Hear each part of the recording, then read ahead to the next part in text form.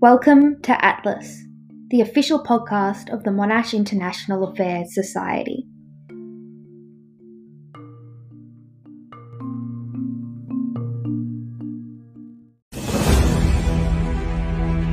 We are in the battle for the soul of this nation.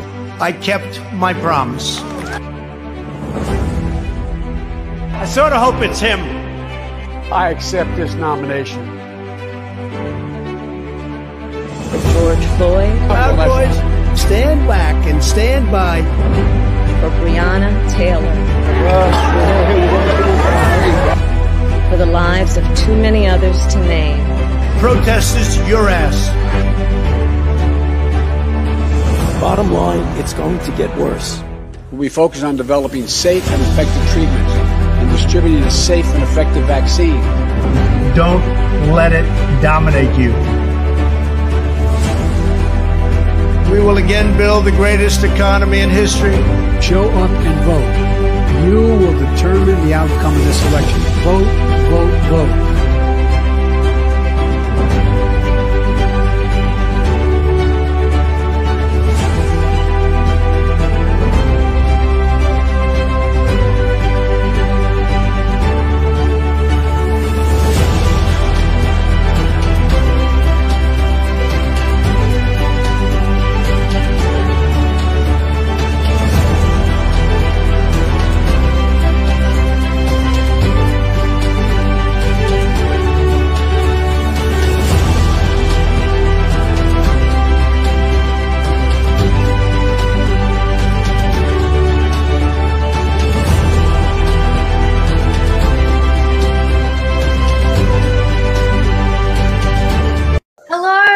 And welcome to Atlas, the official podcast of the Monash International Affairs Society for our US election broadcast.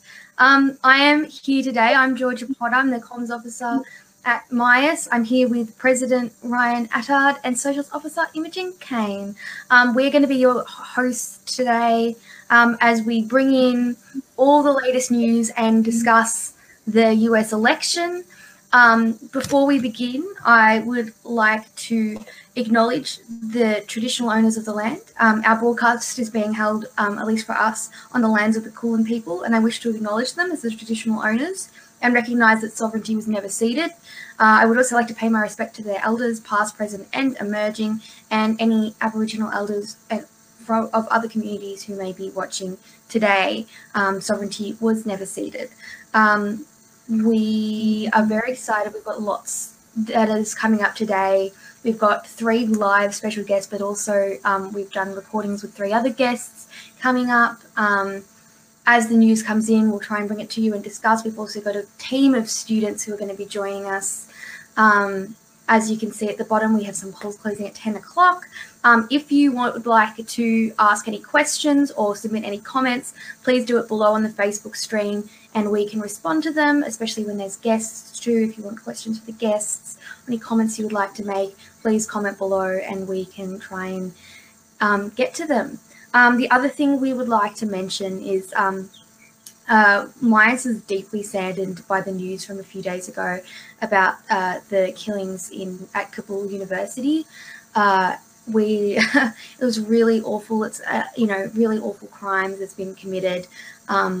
We've been working with Afghans for Progressive Thinking and a lot of debaters and students from Kabul University, and we were really deeply saddened to hear that 3 of them were lost. Their lives were lost from APT, but as well as numerous other students and people at Kabul.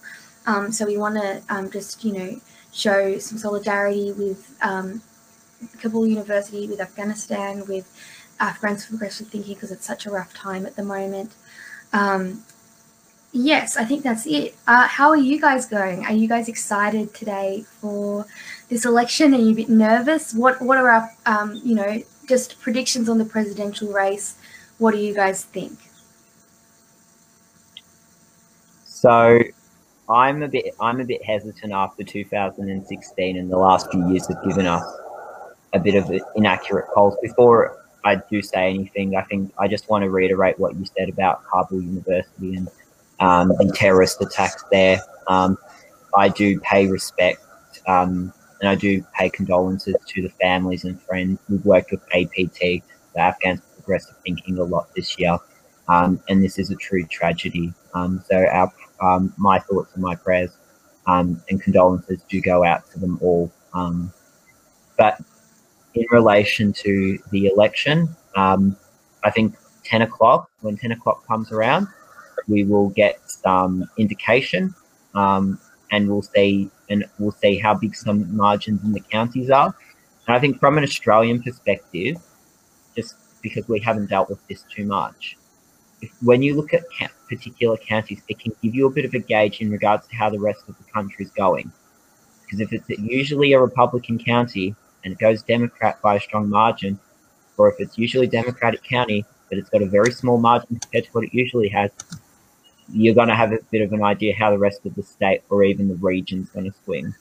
So I was hesitant last night to make a prediction, and all our guests can attest to that because I did not put a vote in.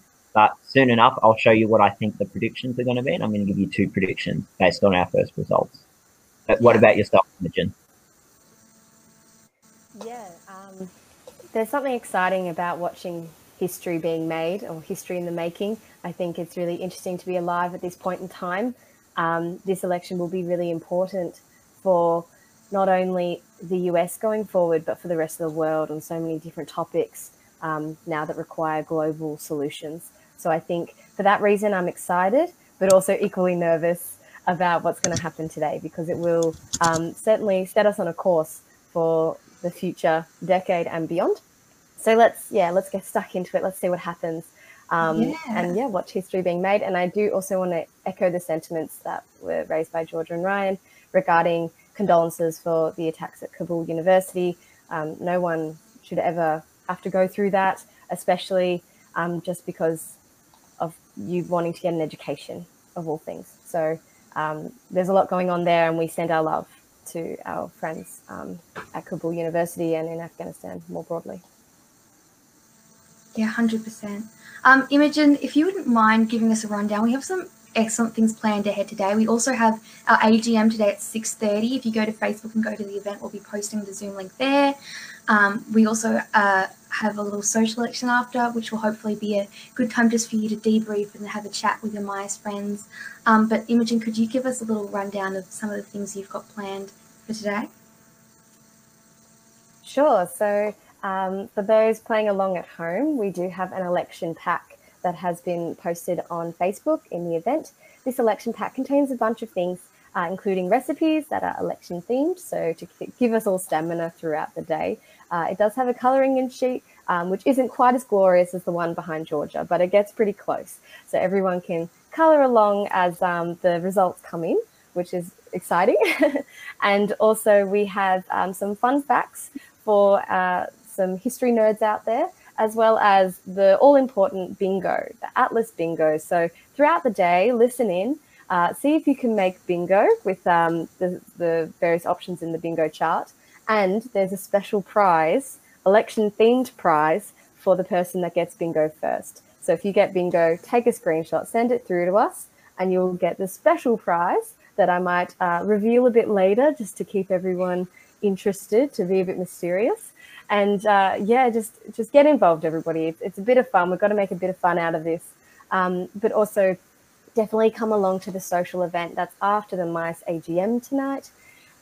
It'll be a good opportunity to chat about what's happened throughout the day, to give a little debrief about the AGM, but also just to catch up with your MICE pals. I think it's been quite a year, and I think a nice social event to seal it off would be a great way to see this out. So lots of exciting things happening that hopefully everyone can participate in. Yeah, absolutely. So definitely come along this afternoon. Ryan, would you like to start us off with, I think we're all interested to see your predictions, because you've shown us a bit, we've talked about it a bit, state by state, what do you think is going to happen? So we've got the first poll closings at 10 a.m. I'll do a screen share in a moment, but like I said, when we get those first few poll closings, we might have some little indication. So the first 6 states to close in their entirety, and actually I lie, some polls have closed, but not the whole state has closed. And the media usually do not make a prediction, and we're not the media, we're students. I just need to state that. But media outlets do not make a prediction until all the polls in a state are closed, because they don't want to influence the state. So we've got polls in Georgia, Indiana, Kentucky, South Carolina, Virginia, and Vermont closing in 19 minutes. Very strongly that Vermont will go, a state like Vermont will go to the Democrats. Virginia will go to the Democrats. Indiana will go Republican. Kentucky will go Republican. South Carolina will go Republican. The interesting state there is Georgia, and that's because it is a swing state at this election. It can go Democrat. It has been reliably Republican since 2000. So since the start of the millennium, it's been Republican. But I will go through the prediction, and I will do a share screen. And we don't do share screens too often. So if something happens, please forgive me. Okay.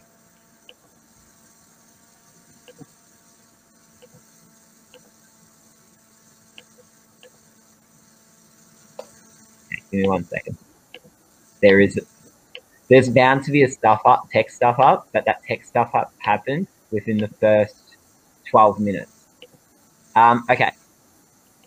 So for all those playing along at home, there's a website called 270 to Win, and 270 to Win is one of the best tools. And the reason it's called 270 to Win, because you need to get 270 electoral votes to win the election.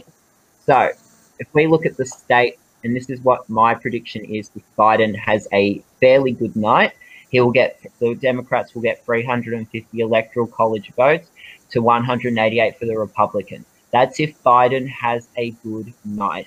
He'll flip a state like Arizona, which has been Republican.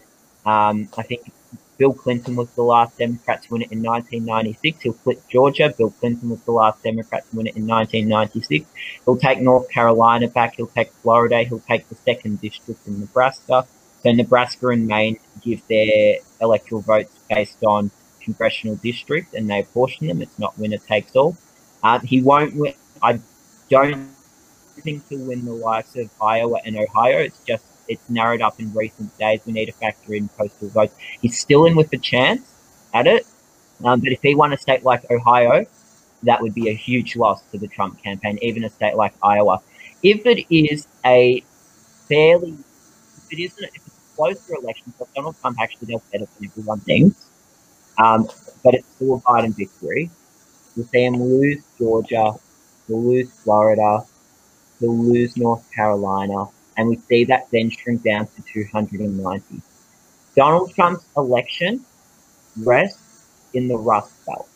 For him to have any chance of winning this election, he needs to win Pennsylvania, and he needs to keep the 2nd district. That leads to a tie, which, if you've ever watched a lot of American sitcoms or dramas, they always throw an electoral tie in there. But he needs to then win a Michigan or a Wisconsin, or even not lose Arizona.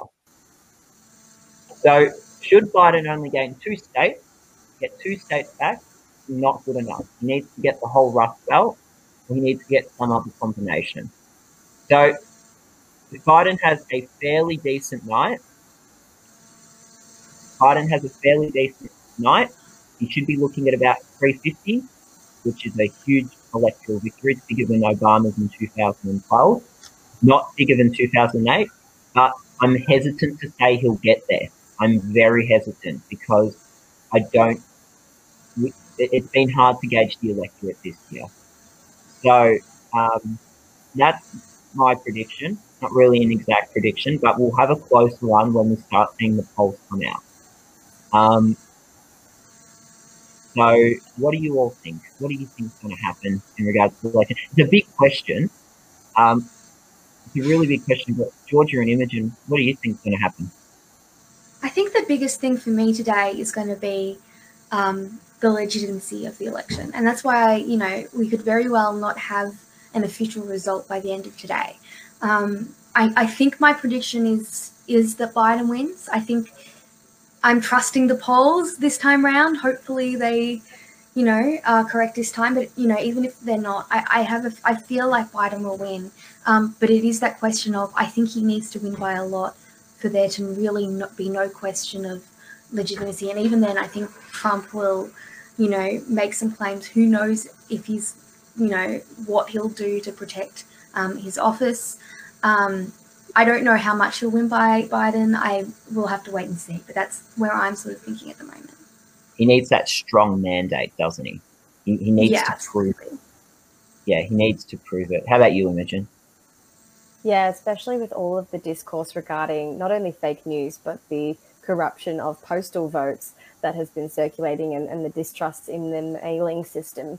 I definitely think if it's not a landslide victory towards Biden, Trump supporters will be questioning the legitimacy of this election, because that's been sort of the discourse leading up to now, which is unfortunate, but that's where we are. I, however, don't think it will be a landslide. I think it will be a bit closer than that.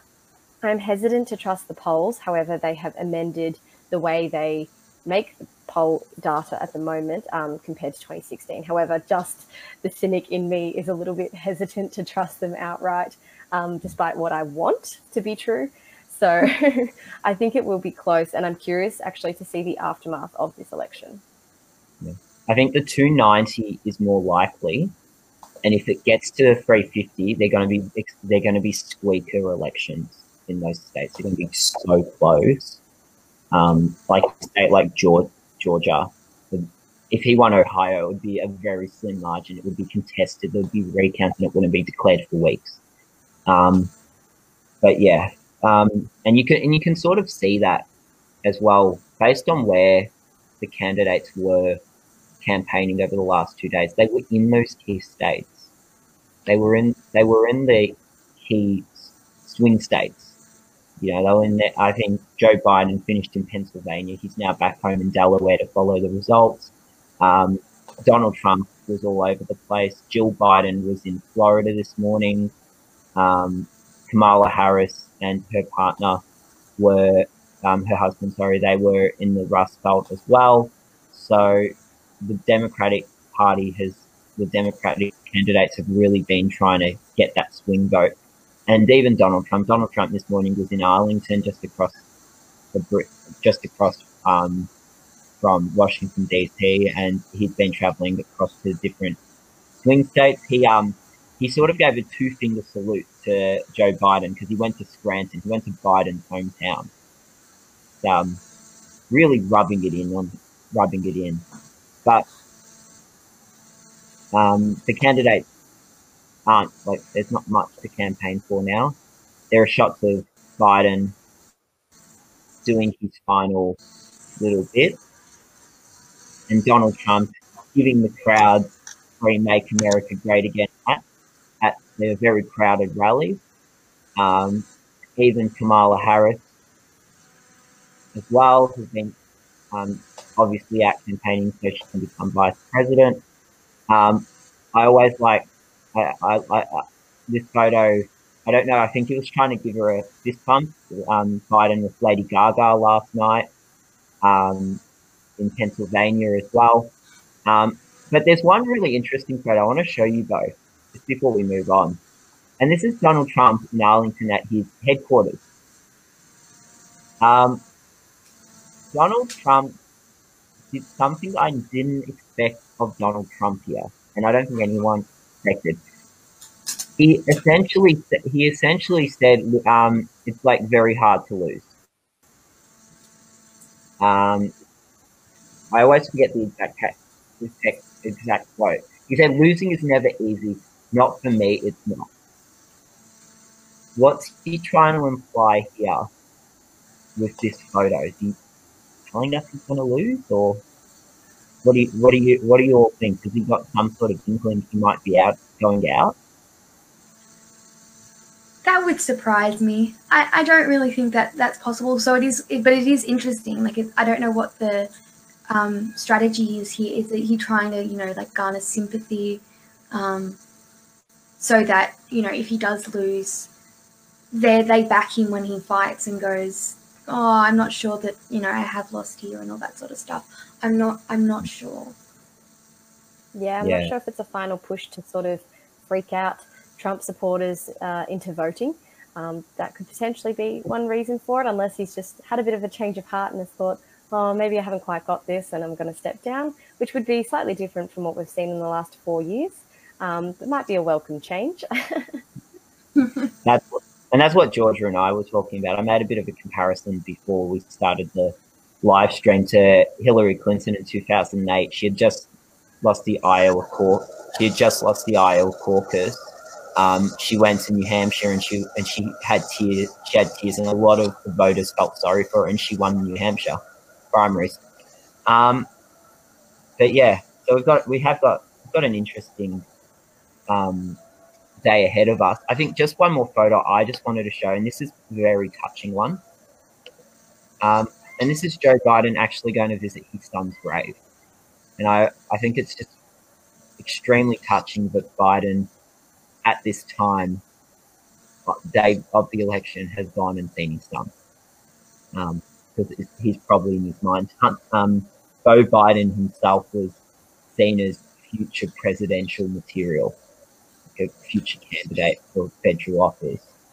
But yeah.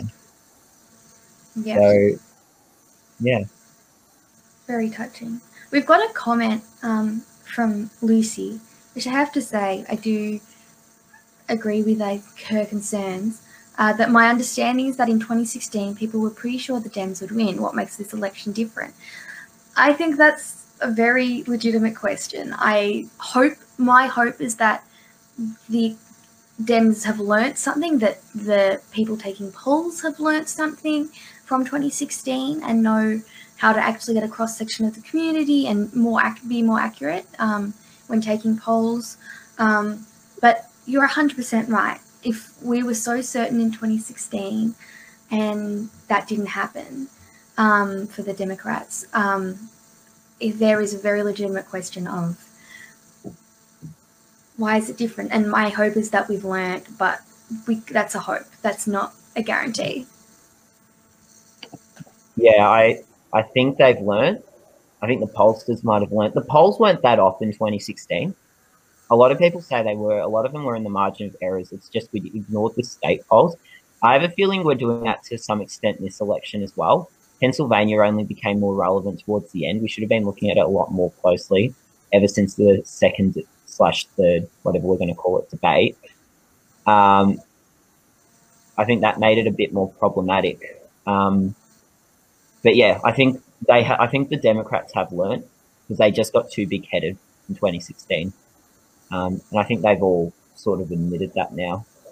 But don't know. I don't know the internal operations of the Democratic National Committee. I don't know what they're thinking at the moment. Imogen, what do you think? Do you think they've learnt their lesson from 2016, or do you think there's still a bit of arrogance there? Well, I certainly know they're not slacking as it comes to this final push. They haven't eased the pressure off their campaign. They've been going hard at it, just like Trump has. So they definitely think that there's a fight to be won.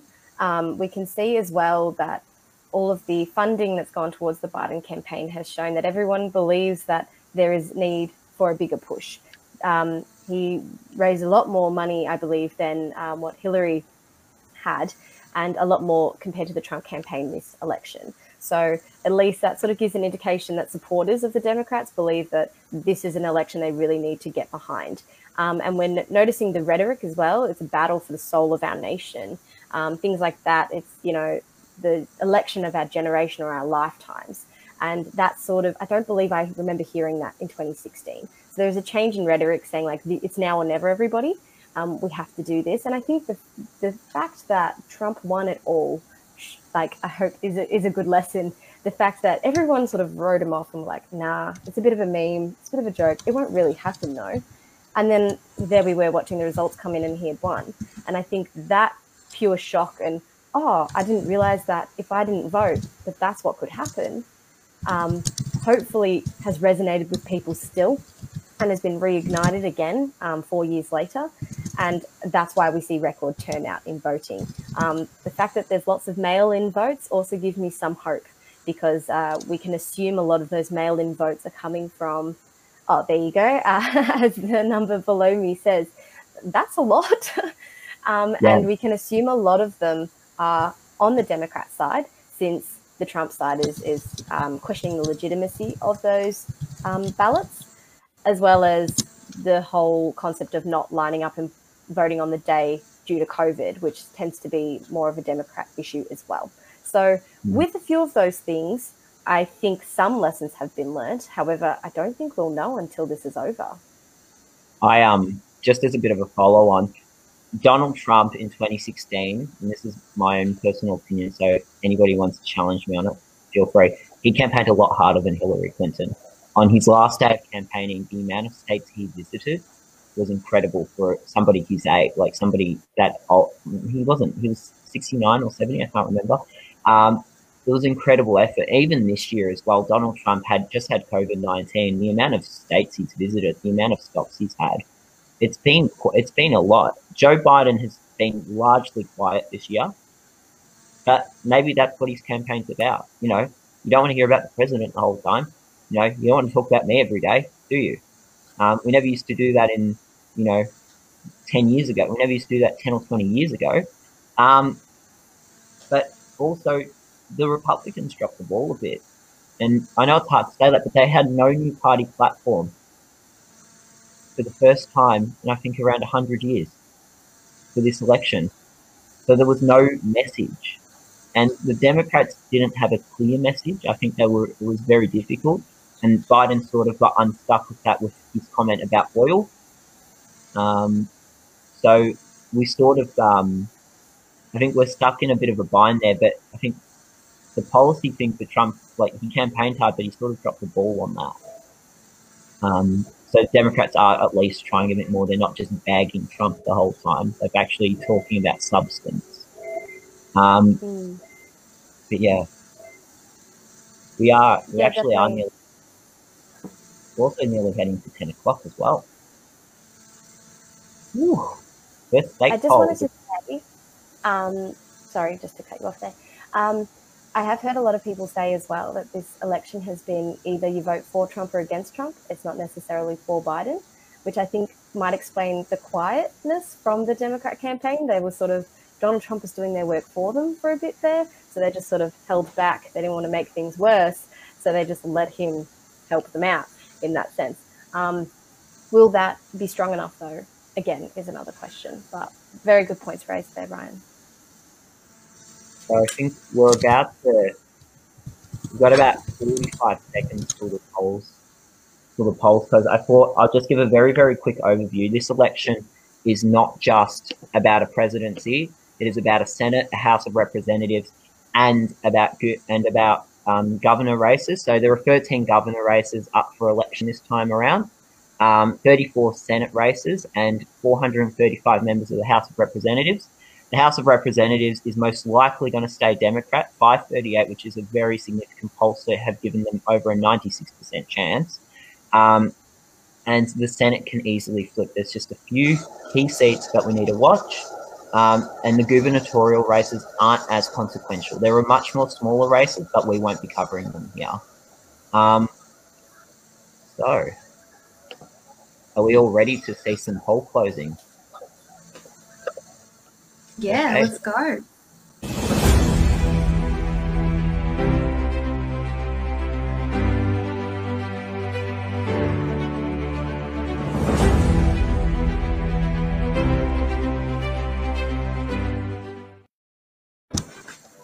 Okay, so we're ready to hear them out. And we have got there are poll closings, and they're just very slowly coming through. So, in relation to the state of Kentucky, that will go to Donald Trump, and that will go in the Republican column. The state of South Carolina will also go in the Republican column. State of Vermont will go in the Democrat column, along with the state, and it's too early to call the state of Virginia, but it's highly likely it will go. But again, it's too early to call. In the state of Georgia, it is also too early to call, and that most likely will change to too close to call. And Indiana is, I believe, too early to call. That might change very shortly, but it'll most likely go Republican as well. So, to discuss these results with us, we have a few special guests. So, we will now add them into our lovely stream. And I believe, Shalja, we might have lost her. But hello. Good to see you all. Hello. Hello. So, Thank you for joining us. It's my pleasure to join you guys Great to all be here. talking about, this is the preeminent radio broadcast on the US election. I wouldn't want to be anywhere else. Mm-hmm. You got a call from CNN, but you turned it down. Yeah, no, and the BBC called me back as well. And, but yeah, I'm really trying my best here to put my priorities where they should be. okay, so what do we all think will end? Just generally, what are your predictions for this election? What do we think will happen in relation to it? So, Shalja, what do you think? What's your prediction? To be honest, I'm a bit of a pessimist when it comes to this election. I've been burned once before in 2016. So I have a feeling that Trump will declare himself president or the winner of the race at the earliest given opportunity, and that the media will just sort of bow down to it, sort of like the Al Gore situation that happened before. I think in 2004. So I have a feeling that even if he doesn't necessarily win, or if it's a really muddied result, we might see a Trump victory. Or it'll be a really muddied result and we won't know for months. And some people will continue to act as if they're the president, even though they may not necessarily be. So, yes. Okay, what do you think, Gus? I think the best the likelihood Biden has the greatest likelihood of a victory. All the modeling shows Biden has a substantially larger path, many more pathways to victory than Donald Trump. And of course, everybody's been talking about it, and I'd imagine you'll guys be talking about it throughout the day, but Florida will be the state to watch, because if it leans Trump, then we know for certain that Trump definitely has a pathway to victory. If it leans Biden, though, then it's there's very little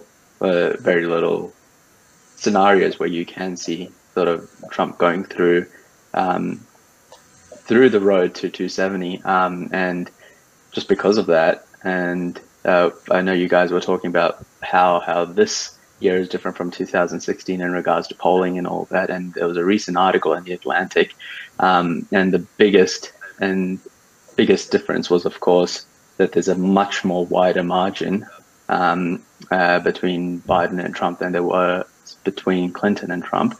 And so even accounting for the margin of error, there's much more certainty than there was 4 years ago. Yeah.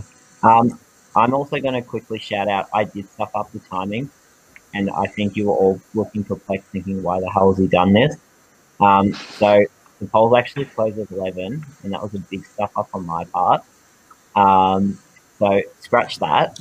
The polls will be closing in 55 minutes. There's bound to be a stuff up. This is just a big timing stuff up. Which Keep an eye on that bingo chart, everyone. Keep an eye. Yeah. I think there's a free strike stuff up for me, and there's been one text stuff up by me already. But it also gives us more time to just discuss before the first polls close in general. So where do you think the election will come down to in general? Do you think there's a particular state that, we should be watching? Is there something that, is there a particular county? Is there a particular region? What's your interpretation of this? I think Florida would be a really interesting one to watch. I think because of its older population and because of its racial makeup, it does tend to lean conservative. So that'll be interesting to see how that works out as well. Also, another interesting state to look at, I think, is North Carolina. In terms of its one, I think that traditionally votes red and blue, and it flips. And that will be a key seat for Biden to also have a look at. But those two, I think, I've got my eye on. Yeah, it'll be interesting to see what happens in Florida in particular. One poll, the Sabato crystal ball poll, actually said that Biden will win Georgia. That's their prediction, but he will not win Florida. Which the last time a Democrat did that was, again, Bill Clinton in '96. So there might be a lot of similarities to that map in that region. Clinton did also win a few states. I do not think Biden will win. I can't see Biden winning Tennessee, for example, and Kentucky. That definitely will not happen. But yeah, we might actually see something heading, focusing that Georgia and Florida area. How about you, Gus? What do you think? What state what are you glued to?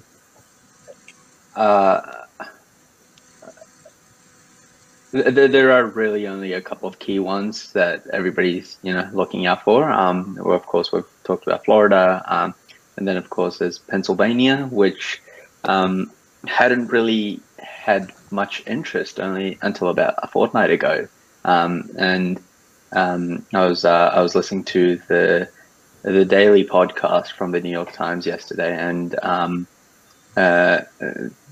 of the scenarios they played out was that if Trump loses Pennsylvania's electoral votes, and he wins everything else, he'll still lose, and so Biden is on the defensive. Sorry, Trump is on the defensive game here, where he needs to desperately hold on to everything he wins. And of course, there's Arizona in the West. Arizona and Nevada are both toss-up states. From what I understand, and so the polls in Arizona are encouraging, but of course we'll have to wait and see later in the evening. They've also got an interesting Senate race that we should be watching. In of Arizona. Course, yes. Yeah. For those who don't know, Arizona's got an election.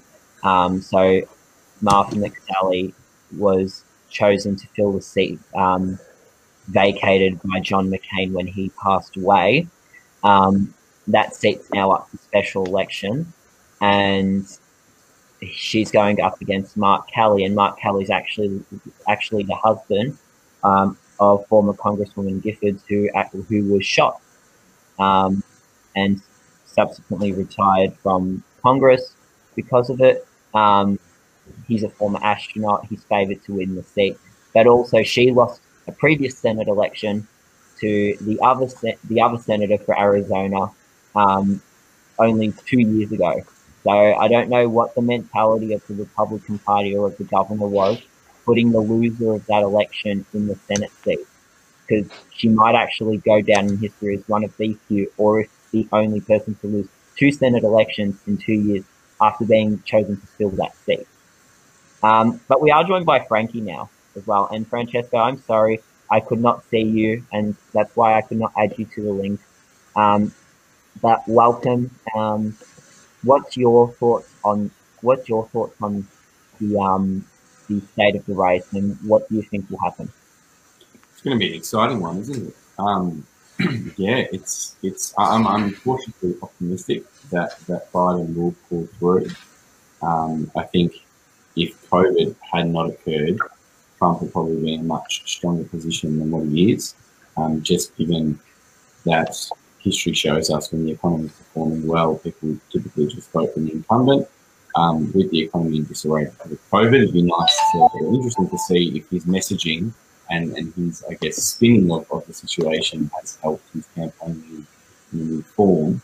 But yes, I think it's a very interesting one, and I think you said something, Ryan, earlier, which is very important. We can't lose sight of the fact that there's also the House and the Senate, or certain seats there that are up for election, because, you know, as we all know too well, Barack Obama was president for 8 years, but his effectiveness was utterly, limited by the fact he had a very non-compliant Senate, and even, with the contrast between appointing a Supreme Court judge in 2016 versus the 3 we've seen appointed under Donald Trump, you can see how powerful it is when you do have a Senate in your court. So, very interesting race indeed today. Yeah, I think the Senate races are huge. I think people forget about it because if Biden becomes president, as a Republican Senate, his presidency, he can be a lame duck president. He can essentially be a lame duck president. He can be powerless for the first 2 years at least, if not the whole term. Yeah, and I think, Frankie, you touched on something really important, which is the impact of COVID. And I really do think that is a crucial factor. I mean, not only is it, second time round, so already I think the Democrats knew that they really needed to push. They, learnt and hopefully have learnt their lessons from 2016 and know what they need to do to change. But I really think the contributing factor is that we're seeing, so many deaths, so many cases in the United States, and you've got a president who has just not been there, who is, telling people to inject themselves with bleach and, all this irresponsible stuff, and is just, I think, not taking it quite as seriously as, and I understand the need to not cause a panic, but I don't think that, the president's role is to act on this, and I really think that is where hopefully a lot of people have been inspired to vote because of that, because they're seeing the very real, very unfortunate, very sad reality of what COVID has done and mismanagement of COVID has been done. We have a comment in the chat from Edward, and he's asking whether the Electoral College should be removed. So, who would like to start us off? What does everybody think about the Electoral College system? It's the discussion that always comes up, and with Trump winning the Electoral College but losing the popular vote in 2016, it just reignited those topics. But what are general thoughts on this? Should the United States get rid of the Electoral College, or should they have maybe a slightly different system, or should it be kept? The college was useful at the time it was created, right? Unfortunately, times have changed and it no longer serves the purpose that it used to. When it was first created, there wasn't anything like mass media. There wasn't things like large ways to broadcast information. So when it came to selecting a president having an informed vote, it was really difficult for people, out in the country or away from the capital to make a decision that was informed. And so the Electoral College was formed in that way, that they put people they trust into that decision-making position so they can choose a president. However, now, as a result of the fact that it is structurally unfair and overrepresents states, and furthermore that the states it chooses, or it does tend to overrepresent, are majority white, there are some challenges with the college as it currently stands. And I do think it is time for it to, if not abolished completely, definitely reformed.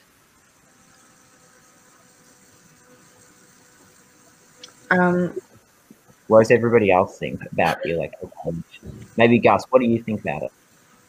Yeah, I'll be honest, I hate it. It's fairly undemocratic, and I know Americans like to use the argument, we're not a democracy, we're a republic, but that doesn't take away from the fact that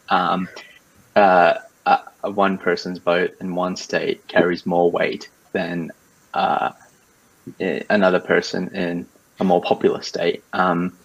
and it had its uses, like Charlotte just said, about 200 years ago, but not today, where a lot of urban metropolises around America are growing. They're getting more diverse, but they're all centered around either the West Coast or the East Coast, or Chicago, and you've got all these sparse states that have more animals than humans, such as Wyoming, getting as much of a say as a state that has more humans, and it's it just goes against the principles of democracy. I think whether anything will actually happen to it, it won't. There needs to be of course, it'll be amended through the Constitution, and for that to happen, Democrats need to have a majority of the state legislatures and all that kind of stuff. So it'll be very difficult, and it will have to follow a cultural shift before any of this can actually happen legislatively. And I think because I was just going to say, I think because of that American sort of protection of the Constitution and of what was happened 200 years ago, Gus, you touched on, like, I think it's the point. There needs to be a cultural shift, and I think I think that is unlikely, but I do wonder, like, Frankie, what do you think about it? It's an interesting one. I think, as both Charlotte and Gus have stated, it had its uses, and there's always that argument that pops up that why should the big states, the most populous states, have a say and dictate the outcome of the election?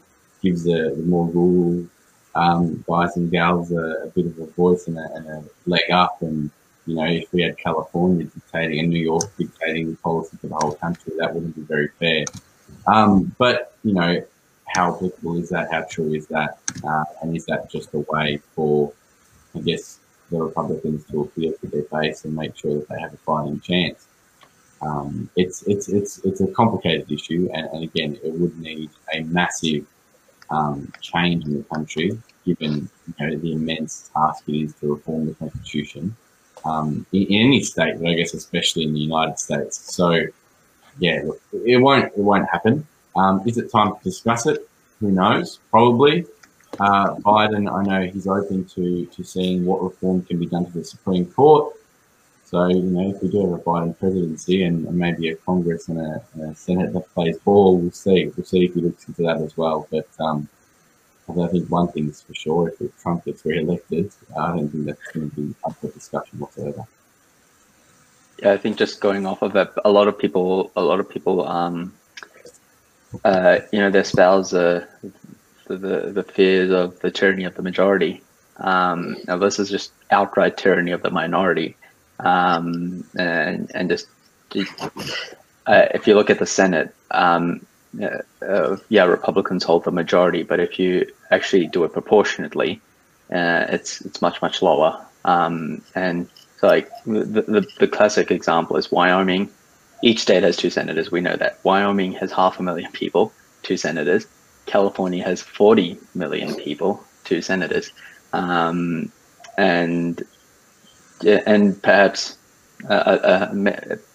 maybe it's a topic later in the day. I'm not sure, but statehood of DC and Puerto Rico, that's come up, and I know the House Democrats, they've passed a resolution for DC statehood, and that will really balance out the Senate in that regard, but also enfranchisement in a democratic country, that's important as well. I'm not too mad at the fact that the Senate only has 2 senators for each state. I think that's fine.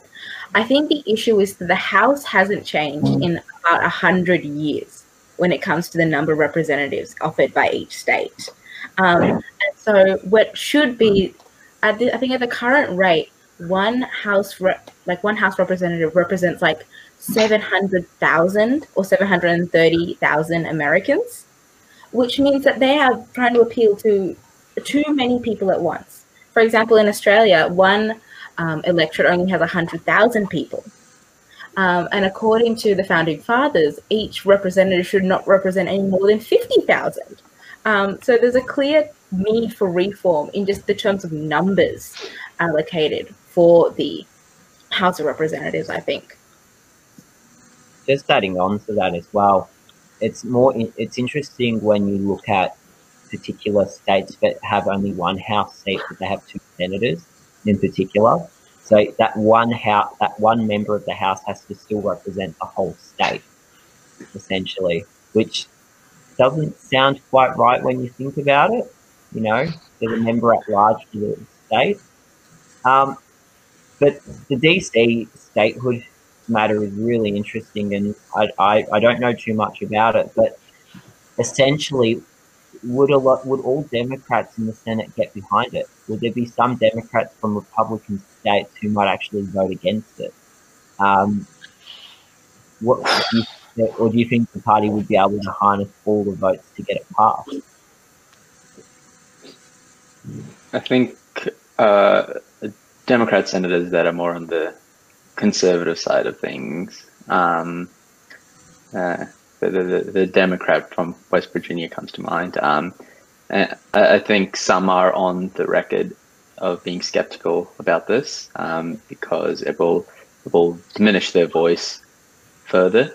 Because we know DC, it's a Democratic territory. Even the Republicans in DC are members of the Democratic Party because that's how they get to have their say.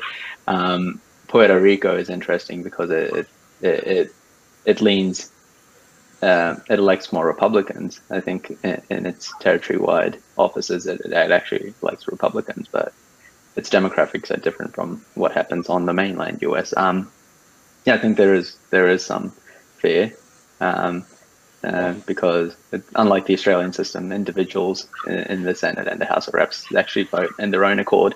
So yeah, I think yeah. I mean, it's an interesting one because I think historically they've always been sort of added on in pairs, whether it was that division between slave states and free states. So when you wanted to add a free state, you had to tack on a slave state as well to balance things out, or more recently, you know, Republican states and Democratic states. So I think if it was balanced out with another Republican-leaning state, then I think you could probably have more consensus. But if it was just a question of does Washington get statehood individually and by itself, perhaps you'd have some of those more sentimental or, you know, principled Democrats, if any of them are still around, you know, with the whole Supreme Court scandal that has happened, you know, just days before an election. Who knows how many of those senators really want to uphold principles anymore and precedent. But if any of them are still around, that might be a sticking point, that they don't want to just create a new rule and break new ground that then the other side can always just exploit in future. I mean, it's happened in the past. With the Dakotas, I just wanted to put it out. Yeah, go talk about the Dakotas. I was just going to talk about Hawaii. Go. Oh no, it's not. It was a Republican. The only reason the Dakotas was split into the North and South so that the Republicans could have 4 instead of 2 senators. That's the only reason. There's no cultural difference. There's no demographic difference. There's no any substantial difference. It's just 2 extra senators. That's the only reason North Dakota exists. Yeah. Hawaii was entered into as the 50th state by, I think, Eisenhower, basically because it was a large Democratic stronghold. But no, because it was a Republican stronghold. But then he got them into a state, and then they sort of started flipping towards the Democrats. So he stabbed himself in the back a bit. And I feel like that's the fear that some politicians may have, that they may enter into a state and think, oh, we're betting on it. We've got, 3 votes in hand. But really, the demographics of the state shift, and they'll start voting a different way. But you can't foresee how a state's going to vote in the future. I think that's the big story about it. DC, in 200 years, how would DC be voting? Will it still be Democrat? Now, noting it's not going to flip this election. If it flipped, it would be pigs will fly. because it is a 90 to 95% Democratic stronghold. But I think, states can change. Texas, we're calling Texas a swing state this election. We're calling Georgia a swing state. Arizona a swing state. Texas in particular is a strong Republican state. It's the Republican version of California. That's how strong it is. So you can always see things change, especially when statehood is not an issue anymore. Let's say DC statehood is off the table. They've got it. There's no more discussion. They're going to look more inward. They're going to be looking at what they actually will need to discuss. A bit of an odd fact on that. There will always be a federal capital territory in DC. There always has to be a federal district that isn't part of the state. So there's you go search it up. They've got the plan about how they're going to isolate the Capitol building and the White House and a few other federal buildings so they're not in the new state, which looks quite bad, actually, I'm not going to lie. But Imogen, we haven't heard from you on it. What do you think about DC becoming a state? Do you think good things, bad things, should happen, shouldn't happen? I'm not really sure if it's just sort of putting a band-aid on a situation that the problems go a lot deeper. In regards to potentially reforming the whole system might be actually a smarter option rather than just let's tack on a few more senators or states or whatever. And again, as you said, just is it only being done sort of to add more potential opportunities for a particular party to gain influence? How will that work in future? What's the real point here? Potentially, I'm sort of leaning towards more of the overall reform, but also then that runs into the issue that was raised earlier as well regarding how likely or how difficult that is. We already know that anything, as soon as you start mentioning Constitution and change in the same sentence, everyone gets very passionate, fired up, or turned off. So that's sort of the issues you're dealing with. There's not enough push or will from, I believe, majority of people in order to have that social change to cause that change to occur. So that's sort of my 2 cents on the issue. Yeah, it's a big discussion. You could make the 2 Senate seats. You could get that, and they already have a member of the House of Representatives. They're just not voting. But again, what will Republicans do? It's similar. Will they try to find another territory they can make into a state to get themselves 2 seats? And where do you stop? It's the same argument with packing the courts, which is something we'll probably discuss later. But put another justice on. What's going to stop another justice and then another justice? And by the time you know it, you have 50 justices on the Supreme Court. Which I really hope that doesn't happen. But anyway, that's a different topic. There is one thing I'd like to bring up, just touch on. I think we mentioned before that constitutional reform was one of the ways to change the Electoral College. However, there is a national compact between states, which is sort of like a workaround that has been being done to try and avoid using the Electoral College or try and use the Electoral College in a more representative fashion. I think it's got about 13 to 15 states, including the District of Columbia, and represents about 36% of the vote. And what they do is they assign their delegates not as a winner-takes-all system, but using a representative of how the vote actually worked in the state. So even if it was 3/5 one way or 2/5 the other, they would allocate delegates that way. And that is slowly gaining traction and would be able to be used as a way to sort of circumvent the main structural flaws of the Electoral College. Just wanted to mention that. Do you think that goes back down to the popular vote, though? And do you think that also will cause a lot of smaller states grievances on that front? I feel like at this stage, a popular vote would be more representative than what is currently being done. I'm not saying it's the best alternative. I mean, I am a big fan of like multi-party, multi-member electorates, things like preferential voting, group vote tickets. I think there are more representative versions of voting that we have. But I don't think America is ready for that yet. So they need to take smaller steps to get to something that is more representative. And turning towards a popular vote is a step in the right direction, I feel. Yeah. It's fun. One of the interviews we've got is with the Travis County Clerk Commissioner. So Travis County Clerk, which is based in Austin, Texas. That's where the county is. And she ultimately said, we need electronic voting because of how many counties we have. How many elected positions we have.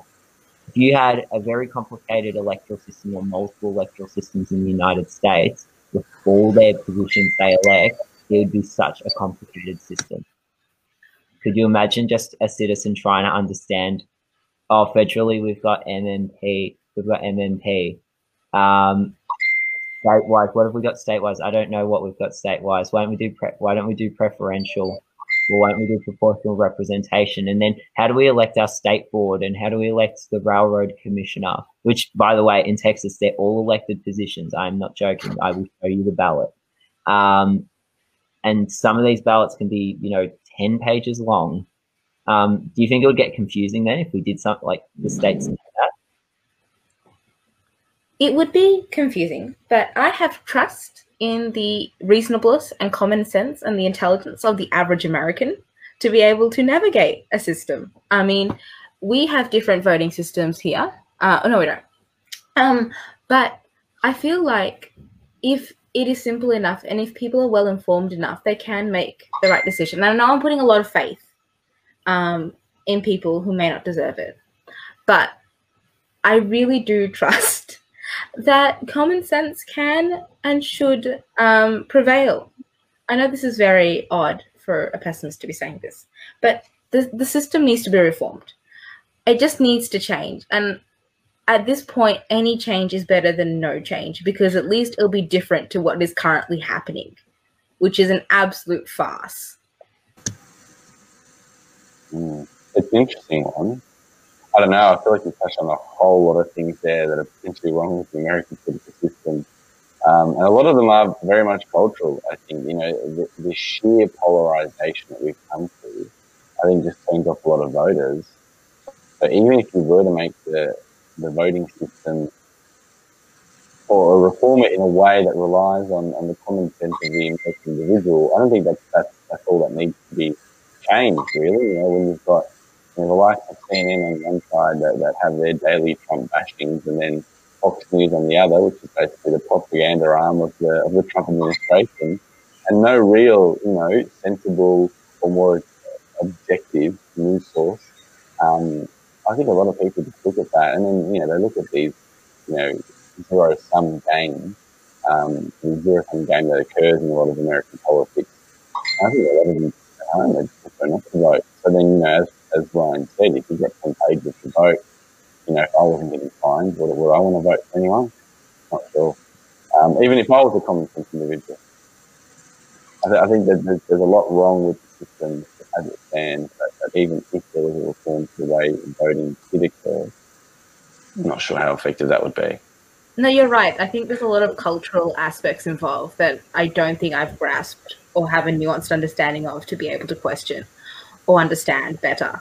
And I think that does affect America to its detriment because it's such a politicized thing. And again, that idea of the winner takes all, I think, is really the main block to try and get a consensus over anything, because it has to be someone has to lose.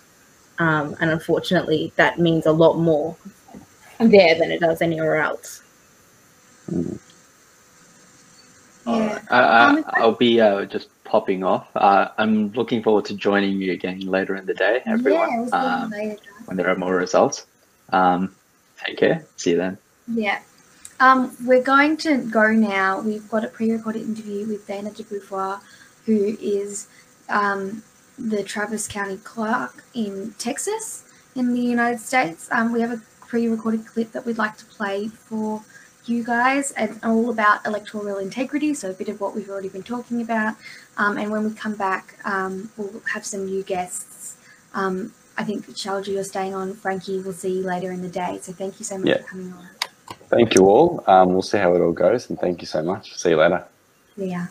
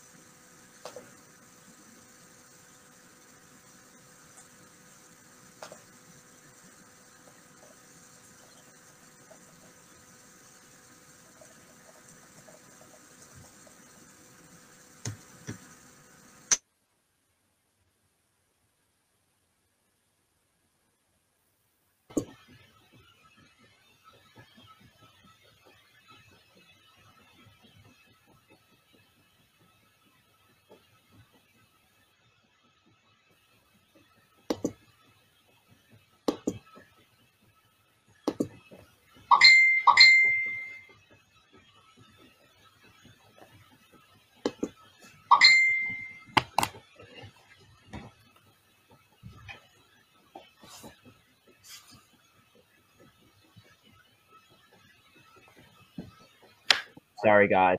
That was my mistake. Again, another tech stuff up. That's all right. This is, feels more like a real broadcast with all these tech stuff. We should have it now. There we go.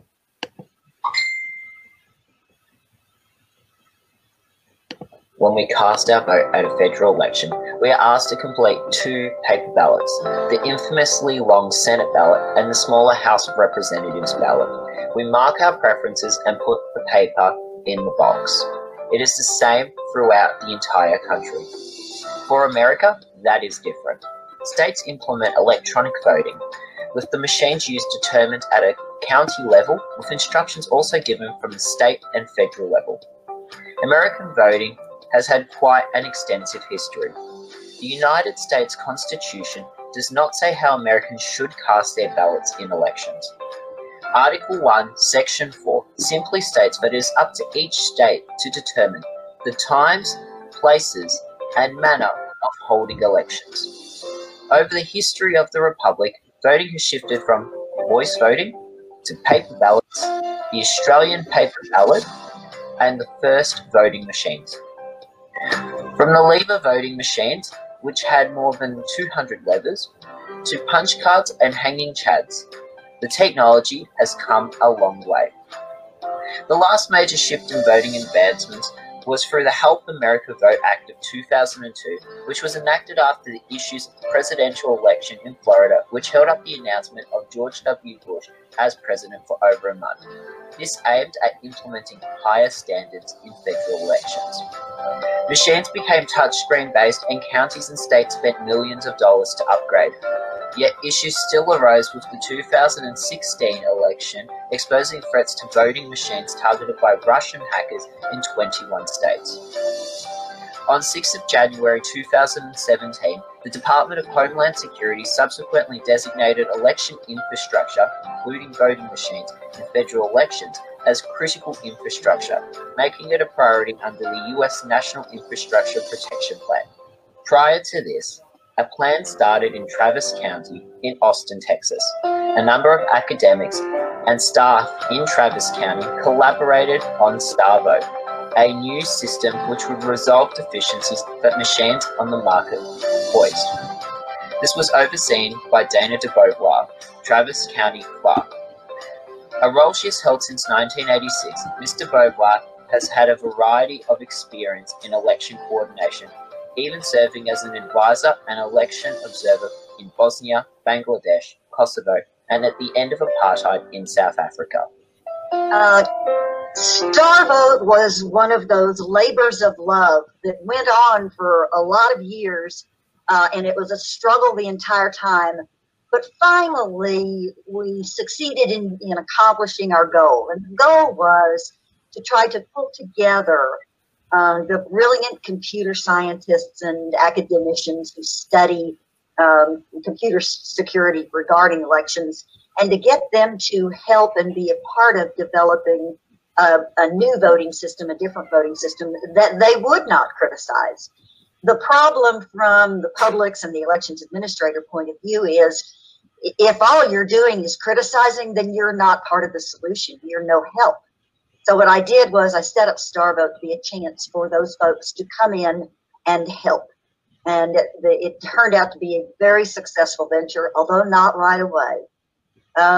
We ended up in Travis County taking all of the work that we had done to develop StarVote, including the design of the system, the structure of the nonprofit organization, the long-term and short-term budgeting setup that needed to take place. All of that happened first, and we were unsuccessful at getting any of the regular election vendors to build the system. And it was about a year later that things happened. And what happened was that the Department of Defense, through Microsoft, had picked up a contract to build the equivalent of StarVote. It's now called Election Guard. It's going to be a wonderful contribution to progress forward on making sure we have proper auditing using some new tools like Indian verification and homomorphic encryption. And those tools will be incredibly effective in proving up our elections, because the future of elections can't be a hand-marked paper ballot only. Larger jurisdictions, that kind of a system is completely unworkable. We have to have electronic voting. So the question is, how do we develop electronic voting, even if it is with the paper trail, which is a good thing, that proves up its own value, that establishes its own measures for know it's accurate to the 97% confidence level, and here's how we know. All of that is what Election Guard, which used to be StarVote, is going to offer us for the future. And what we thought was the end of StarVote was only a momentary shedding of tears before it got picked up again, and we will see the benefit from all those years' effort. In a country like Australia, we only use paper ballots. I think about the United Kingdom as well, with 60 to 70 million people who declare their elections on the night or the morning after, that only use paper ballots.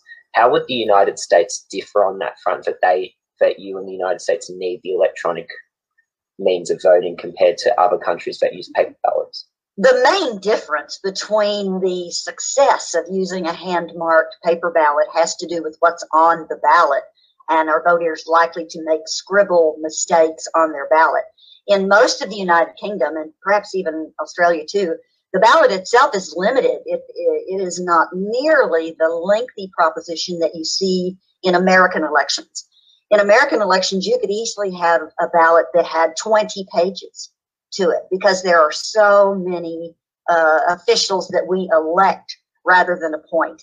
And some states have more elected rather than others. Texas is probably right at the top of the list to have everybody elected, more or less.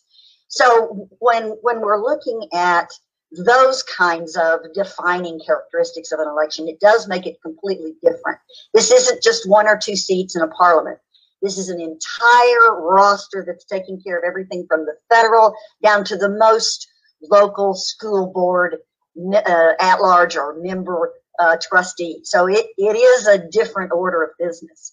And it isn't so much that jurisdictions with large populations can't make use of a hand-scribbled paper ballot, which always runs the risk that the voter is going to make a mistake. The point is that you have to have that ballot ready and prepared for wherever the voter goes. And a lot of times in other places, your voter will have one place to go, and it's always the one place, and the ballots for that neighborhood can be in that one place. In a lot of places in the United States, we have what's called early voting, and we have vote centers for election day. And that means that any one voter can go to any one of sometimes hundreds of places in their county and choose to vote anywhere. Well, if you have that kind of a system, then you have to have a way to have an electronic inventory so that you can make sure that no matter where the voter shows up to vote, you're going to have the proper ballot for them. I was wondering, something from your keynote speech in 2016, you cited the predicament between having to monitor or fix issues with the current system, but also then fund a new system as well. And I think you mentioned you had an issue with the Intercivic e-slate technology. And then you've also discussed, and a lot of others have discussed as well, the cost of implementing new voting machines throughout the entire country. I think a Brennan report put it at between $580 million to $3.5 billion as well. What do you think the feasibility of replacing all the machines will actually be? But in addition to that as well, has Travis County benefited from any boost in funding over the last few years that since voting machines were classified as critical infrastructure, or not so much? Not so much. There's been very little sharing down to the local level. Now, we've had a couple of instances where the federal government helped. One of them was in 2002 when they made dollars available for us to purchase new voting systems that were not the old problematic lever machines and punch cards. So when we made the transfer there, the federal government issued $4 billion in support to counties, to states and counties, for them to upgrade their voting systems. And that's when we all went to electronic voting, because it was so much better than what we had in terms of punch card and lever machine. And it allowed many counties to go to a model that allowed more convenience voting for voters. And that is the main reason why we still need to always pursue having electronic voting, so that we don't restrict voters' options to get to the polls. The main idea behind StarVote was that no matter if you're voting exclusively by, with an electronic system, or if you have a paper trail, under either circumstance, you still have a way to prove that every electronic ballot that was submitted at the same time corresponds with its paper correlator, with its paper matching partner, or you can go in and through hash code testing verify that each electronic vote that was submitted ended up being the same vote that came out in the tally.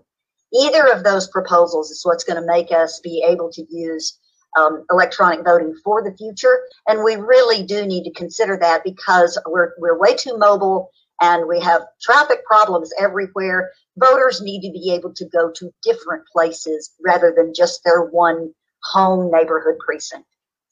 If I'm correct, I believe in each county in Texas at the moment, due to COVID-19 restrictions, there's one drop box per county. I was wondering, and please tell me if it's an impertinent question, but I was wondering if I could get your opinion on each county only having one drop box as opposed to multiple spread throughout. Starting July 27th, the governor issued a proclamation which said we're planning to have multiple ways for people to hand deliver their by-mail ballot in the state of Texas. The hand delivery was very old law, but is very lightly used. Almost nobody does it. But this time around, it was going to help people avoid being in the position of going inside a polling place. So July 27th, we're told, go forth, we can do this kind of thing. A lot of counties put a lot of effort, time, resources, money into setting up these programs. On October 1st, the first day that Travis County was in the middle of operating its hand-delivered drive-through, the governor abruptly shut it down midday without notice and without a good reason. The reason they tried to give was that somehow there was going to be some extra fraud associated with people, driving up and hand-delivering their ballot. And that can't be true, because when you make hand delivery of your ballot, you have to go through the exact same steps as a voter that you would find if you were inside the polling place. You have to show ID, you have to sign a signature roster, and you have to, very carefully make sure your ballot is put in the ballot box. None of that offers any opening for any fraud whatsoever. So that was a specious excuse. And the only thing that can be determined from what happened is this was deliberate voter suppression, forced on the governor by his extreme far right base of his party, because they were unhappy that so many people were taking advantage of by mail voting. In addition to that, how do you think that will impact the vote, the roughly, correct me if I'm wrong, roughly 800,000 registered voters in Travis County? Right. 852,000, you've done your homework. Well, it did make it harder on them. On them. There's no question about it. This is suppression. What we were able to do in Travis County, though, was take the 11 drive-through lanes that we had, made arrangements for downtown that had lots of space for voters, and move it all to the only one office location that was allowed to Travis County, where we had planned to have only one drive-through lane. We converted that one drive-through lane to 16 bays for cars to pull in, sort of like a Sonic drive-in, pull in and go through the qualification procedure, just like you would if you were a regular voter, and deliver your ballot. So now that we started out with 11 or 12 lanes, and now we're up to 16, that's good for voters here in Travis County. They needed multiple locations. At least we've got a facility here that can handle anybody who wants to drive up to this office and hand deliver their ballot. And has it been a popular option? Extremely popular. There have been 18,000 people who have driven up and hand delivered their ballot from last week and this week. And we intend to operate this program all the way through early voting, the weekend, and through election day. And I anticipate that there could be another 15,000 people who don't want to trust the damage done to the post office and believe it's now too late to include their ballot in a normal postal service. And so what they're going to do is drive it in and hand deliver it. We're happy to take some of the pressure off the post office, and voters are really happy with not having to worry that somehow this voter suppression is going to be successful at hurting their ability to get their ballot in the ballot box. Yeah. Everybody focuses on the days before the election day and the lead up to it, but obviously this year and in all years, there's a lot of work after the election day in regards to vote count and tabulation. How will this year differ from previous years? Just because there are some mail-in votes, there are the drop box, there are hand deliveries. How will it differ? Well, it will not differ from other elections because it's common and normal for us to keep counting ballots after election day. If you're a military or overseas ballot, your ballot can come in 6 days after election day and still be perfectly fine to count. So that's standard. That's the way it's always been, and there will always be what we call late ballots. The difference this time around, though, is that there are many, many more people who qualify for a by-mail ballot, and you have to do that in Texas. The biggest category used, the largest category used for by-mail is over 65 years of age. Well, we have lots of people in this community who are, in fact, over 65 and who've always voted in person. But this time around, they're going to choose to vote by mail because they feel like they're in a higher risk category and they don't want to have to risk going inside.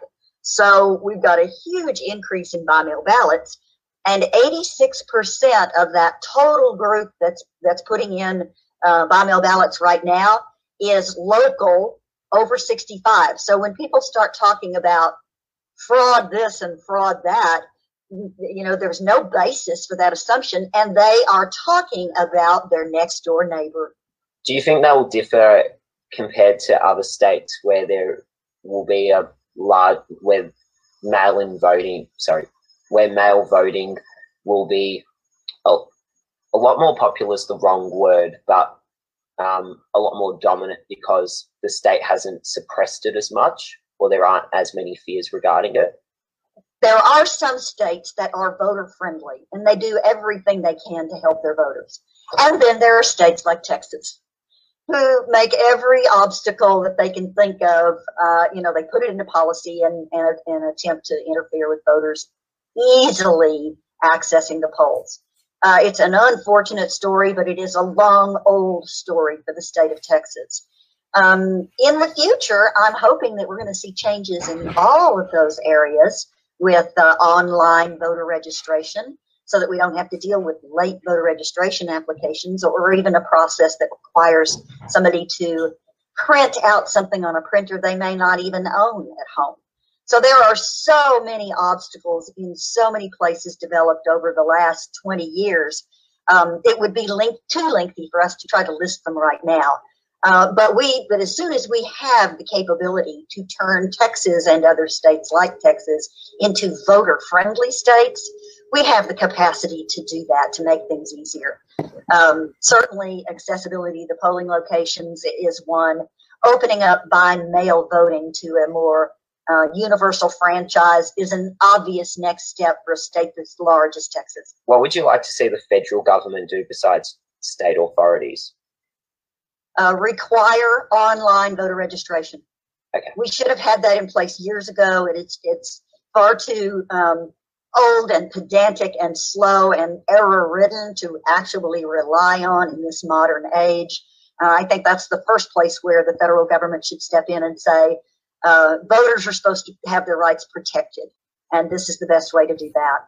The committee that I served on with the recently studied the future of elections, and what we discovered is we are going to have systems for the future that include some kind of a paper trail, but that must be automated in order to deal with the huge complications that we have with American elections and with the turnout in various areas.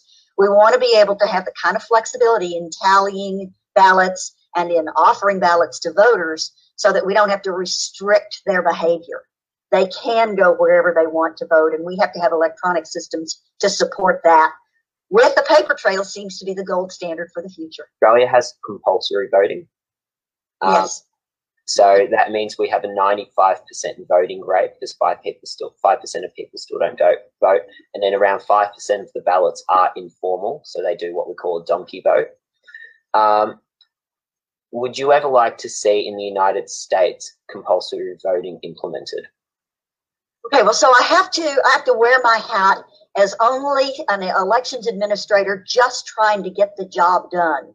Yes, compulsory voting would be wonderful because it makes people get out. And if there's good voter training and voter education so that they realize they don't have to comment on races and issues that they've not researched or they don't do anything about, just the ones they care about, at least we have everybody participating in the democracy. Now, as a free speech supporter and when I put my citizen and my party hat back on, I'm not sure America is going to be as grateful or as appreciative of compulsory voting as Australians are. Certainly that policy has a lot to speak for it, in terms of positivity for the public. But I don't know that the actual fining people and the actual, enforcement of it would be very welcome in America. Do you think we'll have a result from Texas on the night/the morning of the election? Well, I think Texas is one of those places where it's not likely to be terribly late. In other words, I see this as a more normal distribution of results once the polls close.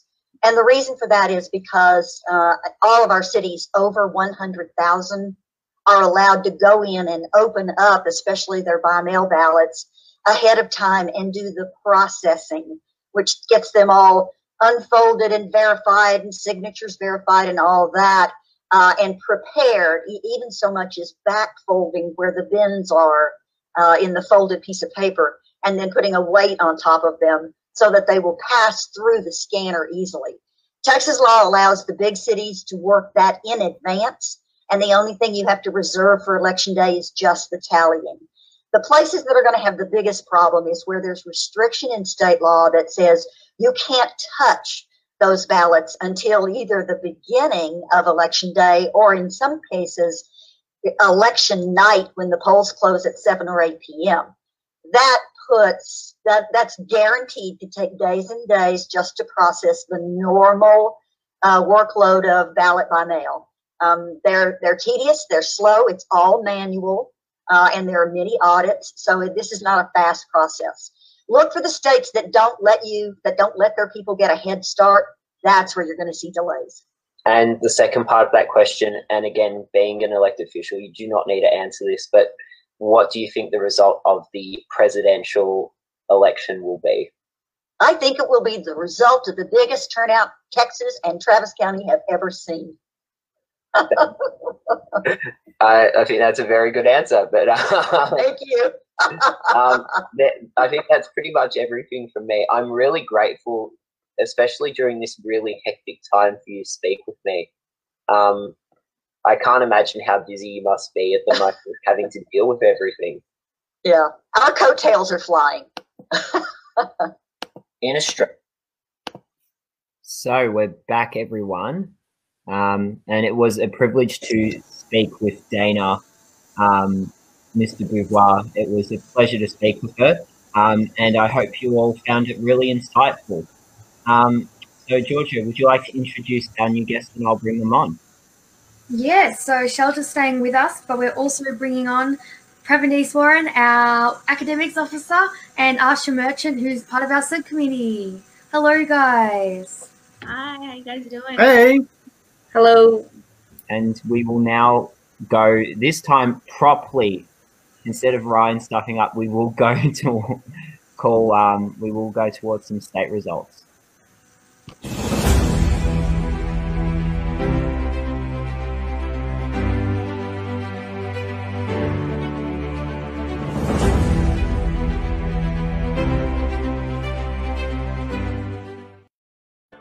Okay, so we have some results in on the state of Indiana. We have Donald Trump winning the electoral vote. We are still waiting for vote to come in Virginia, in Vermont, in South Carolina, in Georgia. It is also, thank you, Prav, who's got his whiteboard there. So the only state we can call at this hour is Indiana for Donald Trump 11 electoral college votes. So we do have a fair bit of the vote standing out, especially this hour. Usually we'll call everything, not everything, but we would have called Vermont, we would have called South Carolina. Doesn't mean that they're like close races, it just means we don't know the result yet. But welcome to both of you, Asha and Pravin. Question we're giving everyone: what's your take on the election? What do you think is going to happen? Well, the election this is the most anxiety I've had in a while. I mean, everything, as you guys have mentioned, everything is sort of up for grabs. Nothing is sort of safe. I mean, we just saw Kentucky blue for the longest time. Now it's back to red. Like, states that have usually been stronghold Republican red states, they're flipping, things like that. It's nerve-wracking. I mean, I think also there is, in terms of what I think is going to happen, I think it's going to, we're not going to find the final result today. I think the mail-in ballots counting is going to take a while. Whether Donald Trump goes in and even though he said he's not going to, declare, himself as the president again, who's to say what he's going to do. But I think it will be a problem if it sort of goes that way, and then there's allegations of fraud, whether it goes to the Supreme Court, things like that. There's a lot sort of at play, and we're all just sort of waiting for the results. How about you, Pravin? Yes, it's exciting. I mean, I've never had an election surrounded by, I mean, this is my personal, I've been surrounded by so many people. I mean, I was very lonely in 2016. But yeah, I guess it's exciting. I mean, it's also nerve-wracking, but I'm still confident in my heart and in the mathematics that Biden will come up on top. I've been messing around with my own version of the math, and I just don't see how he can win based on what the polling is saying. But, I mean, I don't know. He's always been like one of those people who always pulls a trick out of the hat somehow. So I'll hold my, hopefully I haven't jinxed it or anything like that. But yeah, exciting. And yeah, I do think Biden will win. But obviously it's nerve-wracking. I'll be interested to see how the toss-up states go. Whether Texas flips, that would be pretty amazing if it flips or not. But we have to wait for a couple more hours, maybe another hour before that starts coming through. But yeah, I'm just happy to be here. If I may, just quickly, AP has also just called Kentucky for Donald Trump and Vermont for Joe Biden. So that adds 3 to Joe Biden's column and another 8 electoral college votes to Donald Trump's. So Donald Trump currently has 19 electoral college votes to Joe Biden's 3, which is sort of what we expect at this time. Everybody worries that Donald Trump has a very quick lead. It's normal for the first few states. But I think Arsha, you said it, you know, Kentucky being blue. When you saw that, do you think what was your thought when you saw I mean, it I was shocked. I'd never seen Kentucky blue. I just sort of looked at the map and I was like, "Is this right?" And also, you know, Mitch McConnell was not winning the Senate race as well. I mean, Kentucky is you sort of you sort of think of it as so red, and just seeing the potential. I mean, obviously it's not there anymore, but I don't know. Is the Senate race still sort of going? I'll have a look at that quickly, but I was just going to say you would get a Democrat lead earlier in Kentucky because they close half the state polls and they close them around the urban area.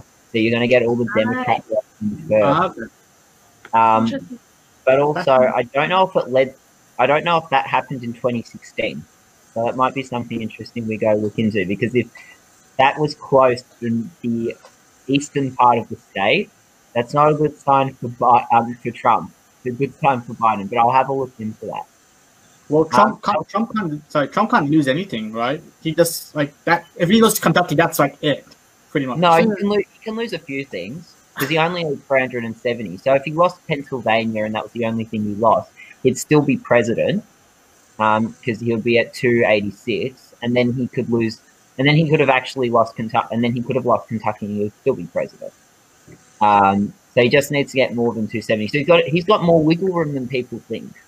Biden needs to win the whole he needs to win Michigan, Pennsylvania, and Wisconsin in order to get to his 270. And that was something Clinton failed to do. But Shelja, what's your take on it?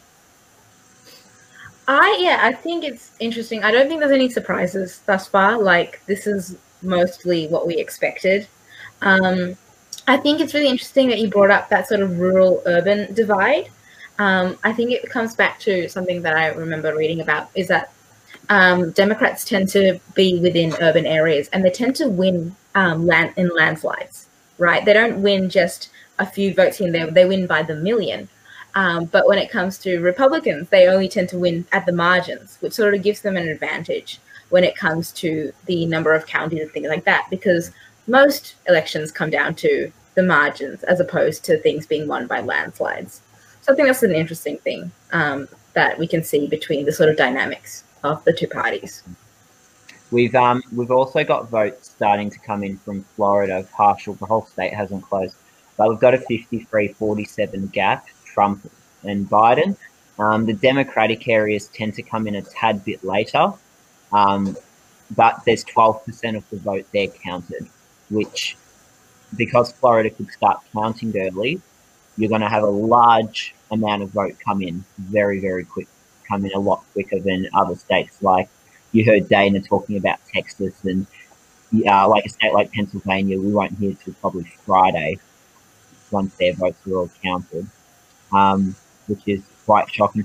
How do you think, I think one state that was called that nobody talked about, as in like media, was Virginia. And Virginia in 2016 shocked a lot of people. It went to Clinton, and her running mate, Tim Kaine, was the former governor and the current senator from Virginia. But it was very close.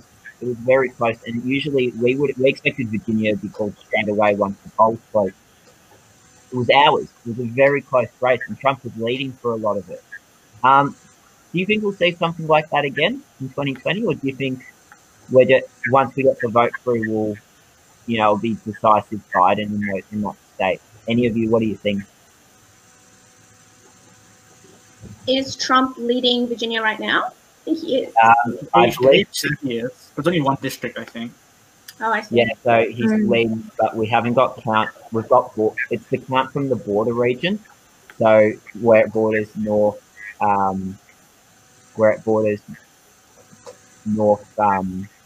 Carolina. Yeah. So we are still waiting on vote from the Richmond area where there are the Democratic strongholds. But there is also a Senate race going in Virginia. and supposedly they have just given up entirely on, the Republicans have given up entirely on the race. The Senate race? Yeah. Ah, okay. I'm trying to think. Too many maps open. Damn it. We also have our guest in the waiting room, I believe, who's joining us at 11:30. But we are still waiting on Virginia. We still are technically waiting on South Carolina, which South Carolina is one of those states that was your action straight away. I think the other thing that's interesting is Georgia's got 2 Senate elections we need to watch. They've got their normal general Senate election, and they've got their special election. And the special election is very heavily contested. There are 2 Republicans seeking that along with the Democrat, and we also have the normal election, which was very decisive, but for the Republicans, but it's got a lot closer. Based on that, so we've got a few key Senate races at the moment. Who do you think will win the Senate? Do you think we'll be seeing a Republican Senate continue? Mitch McConnell is the majority leader. Do you think we'll go Democrat? I don't know. I mean, you can only hope. I don't think Amy McGrath is winning Kentucky. I think Mitch McConnell's taking that. Mitch has got about 50.4% of the vote. Right. How many votes have been counted? How many? 14%. Right. Okay. I mean, it's all sort of up in the air. I know. I mean, to make the structural changes Democrats need, they need to win the Senate, they need to win the House. It's very important. It's not just the you need all 3. You don't just need the presidency, so it's definitely important.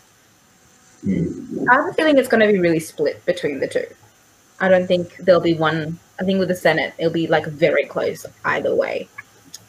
I think it's going to be tight, yeah. And even if the Democrats win it, I don't think they'll get that super majority to overcome a, filibuster. So that's going to be problematic even if they win. But I mean, a win is a win, so that's still something. But ideally, you want to get a filibuster. But I don't think there's enough seats in play for them to get. I don't think they're even 2/3 for a No, filibuster. the filibuster is 60.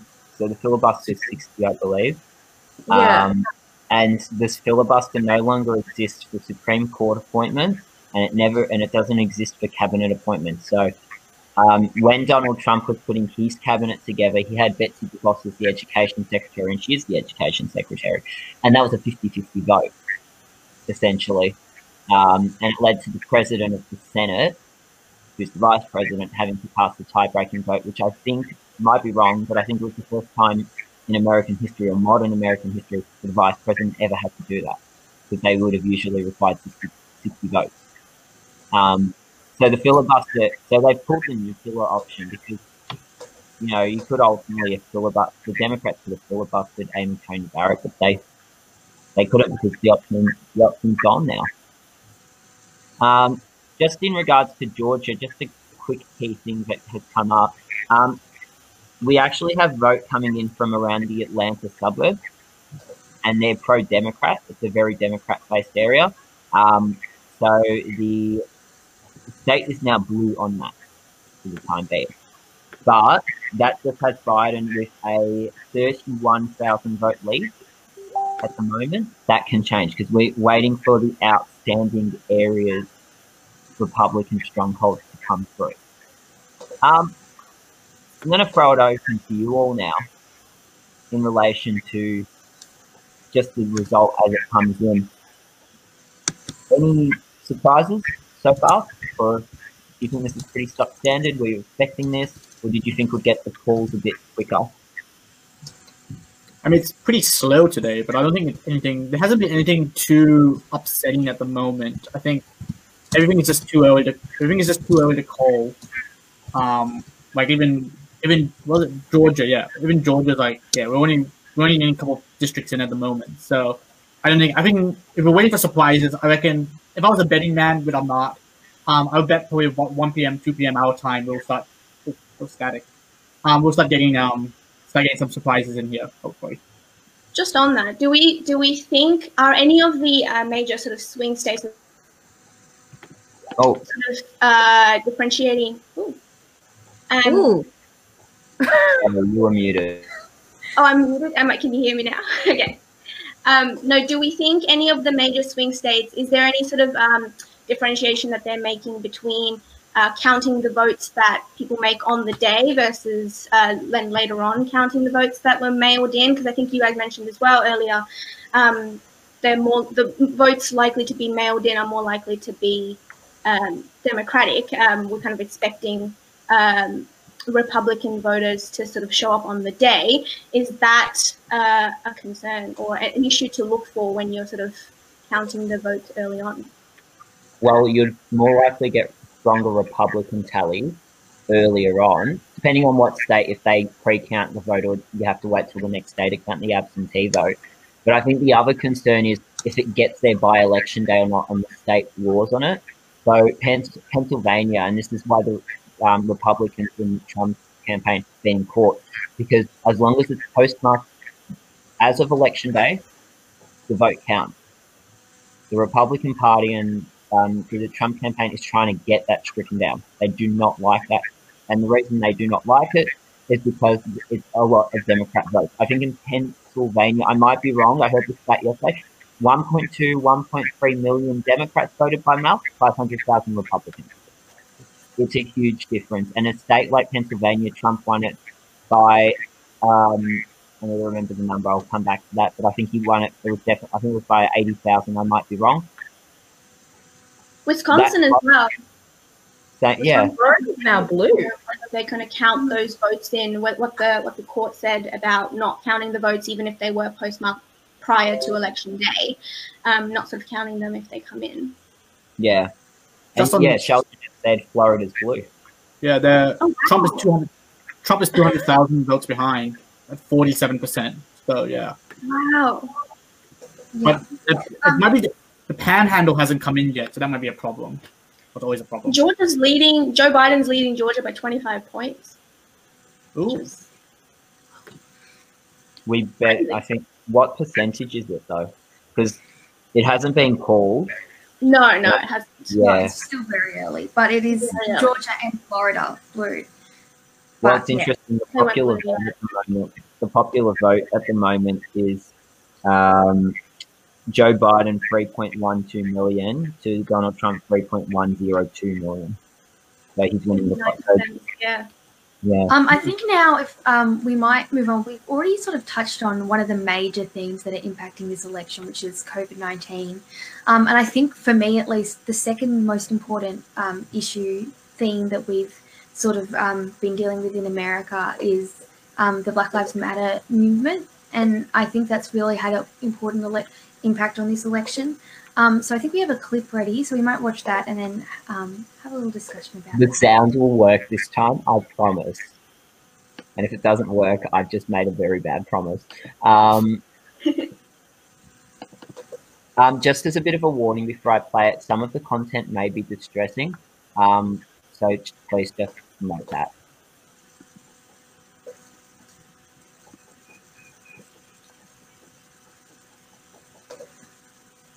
The Black Lives Matter movement has swept across the United States again in 2020 with the killing of George Floyd by Minneapolis police officer Derek Chauvin. This sparked protests and riots throughout America involving over 20 million people. As Americans head to the polls, they cast their ballot in an environment of great divisions and much civil unrest. On 13th of March, Breonna Taylor, a 26-year-old from Louisville, Kentucky, was shot at multiple times by police officers after they received a no-knock search warrant for drug suspicions. This led to protests against police in Louisville. Yet it was the death of George Floyd on 25th of May this year that led to a breaking point. The video of his death circulated across international media, with the police officer in question kneeling on Floyd's neck for nearly 9 minutes. He was charged with second-degree murder, and assisting officers were charged for aiding and abetting. Protests began in the Minneapolis-St. Paul area, spreading to 2,000 cities and towns in over 60 countries. With most peaceful, some protests have resulted in riots, looting, and violent encounters with police. At least 200 American cities imposed curfews in early June due to the violence, and more than 30 states activated over 62,000 National Guard personnel across the country. Donald Trump declared in response to protests that local law and order officials needed to control the situation. In a direct criticism to the governor of Washington state and the mayor of Seattle regarding their protests, he told them directly to, and quote, take back your city. Protests led to the White House being put under lockdown in late May, along with Donald Trump rushed to the White House bunker during the riots. Violence outside the White House was further exacerbated when a path was created for the president to walk to the damaged St. John's Episcopal Church. A few days later, muralists wrote Black Lives Matter down 16th Street Northwest, leading up to the White House and Lafayette Square. The section of the street was renamed Black Lives Matter Plaza. Prominent politicians also joined the protests, including Senators Elizabeth Warren and Kamala Harris, Congressman John Lewis, who later died from stage 4 pancreatic cancer, and Republican former presidential candidate and senator from Utah, Mitt Romney. With Americans now heading to the polls and a result imminent, they are more divided than ever in recent history. Whoever the next president is, they will need to resolve great societal tensions and race issues which are pulling apart the United States.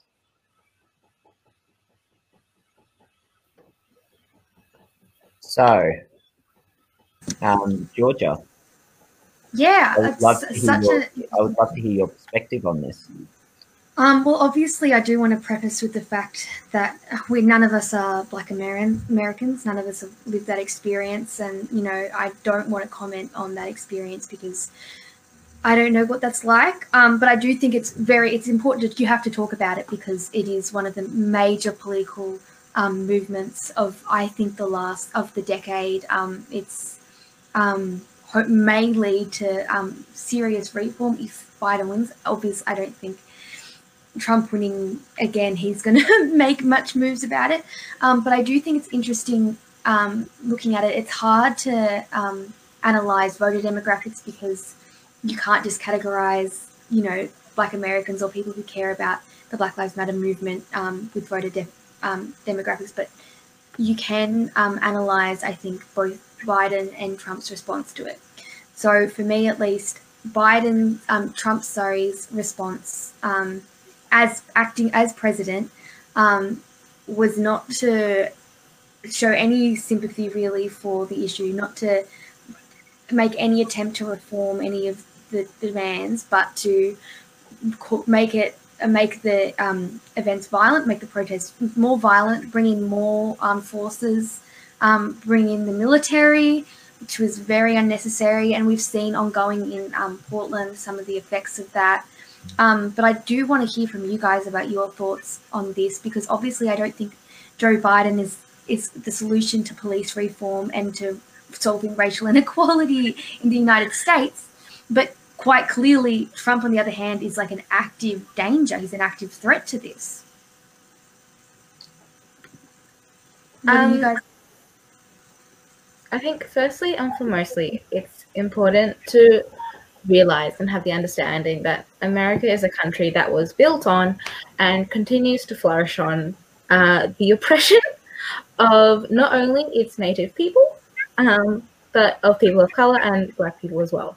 From things like the 3/5 clause to the way that the education system is built and like segregation, it has these continual strains that sort of continue on from history. And one person coming into the White House isn't going to fix it. Like we had Barack Obama, it's not going to fix everything. And I think that's important to note. But you do make a very important point that at least he's not actively trying to make things worse. I mean, Biden is not trying to actively make things worse. I also think it's really interesting to note when we are talking about police brutality and things like that, that is one of the main criticisms that is levied at Kamala Harris, who is Biden's VP. but who also worked as a prosecutor within, like the state prosecutor within the state of California. And the criticism that has been lobbed at her that, you know, she was soft on these sort of issues, you know, despite all her other attributes. I think that's a very interesting thing to bring to the fore. But as you said, like, this is an issue that really does put into heart the sort of issues of race within America. And it's something that needs deep systematic reform, because it does intersect with a bunch of other issues, from healthcare to education to political representation. Just quickly, I wanted to give a bit of an update in Georgia. So the reason the Democrats are doing very well in Georgia is because they've actually got a significantly larger portion of the white vote in Georgia. So the last time it was at 21%, currently they're at 30%. And to be viable in Georgia, they need about 30%. And they need to hold the African American vote. That's something which is just like, sorry.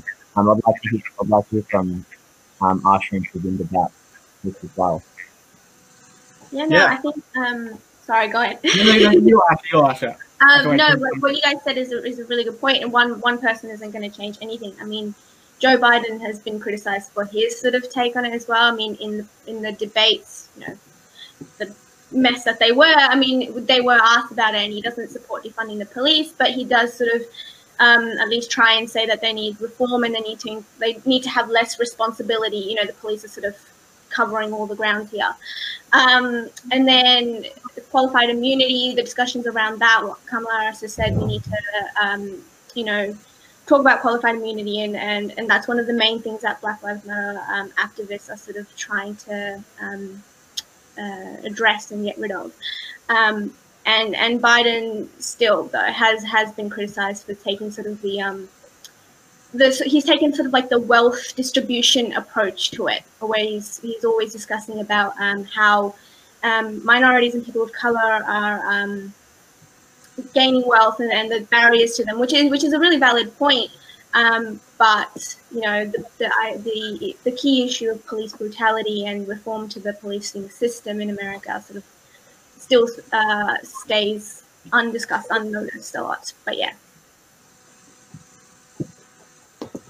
Yeah, I broadly agree. Like, I think I broadly agree with most of the sentiments here. That, like, don't think Joe Biden himself is the silver bullet for this. There's no such thing as a silver bullet. This is like a multifaceted issue. But the real advantage of having Joe Biden, even though I don't like his stances on like police, he's made stances on policing, and that's not quite clear. That's going to be pretty much the status quo, or return to a status quo-ish kind of system between 2021 and 2024. But the major point is what Sandra brought up is that, yes, like Black Lives Matter, well, a major part of it is that police brutality. There are other major facets that are included under that movement, like healthcare, like education, like access to opportunities.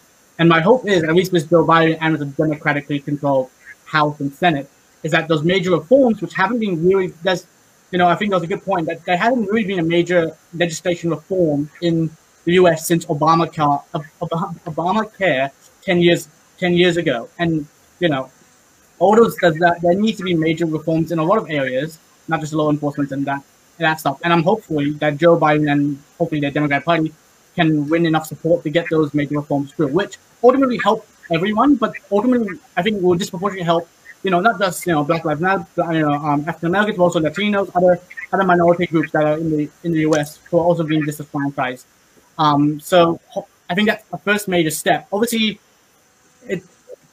looking beyond 2024, hopefully maybe if it's Kamala Harris, or obviously a lot of the progressive left of the Democratic Party come of like the 35 age in 2024. Hopefully they will pick up the issue of police reform and push it harder heading into the 2020s. But you need that first step, obviously. Like if Donald Trump wins, well, that's 4 more years of nothing. That's 4 more years of nothing, and things are just gonna get worse. Things getting worse. We need to take a first step, and you know, hopefully, Joe Biden might not be the perfect candidate, but at least he's gonna hopefully do something. You know, fingers crossed. You know, if the Henry Parliament and all that. But yeah, so that's sort of my broad view on it. Yeah, I mean, Donald Trump would say that he's the president who's done the most for the Black community since Abraham Lincoln as well. That's because, sorry, I don't mean to cut us off, but I know our guest is about to join us, and because it is coming up to 11:30, but we also have poll closings. So we will go to those poll closings now, and our guest is going to join us.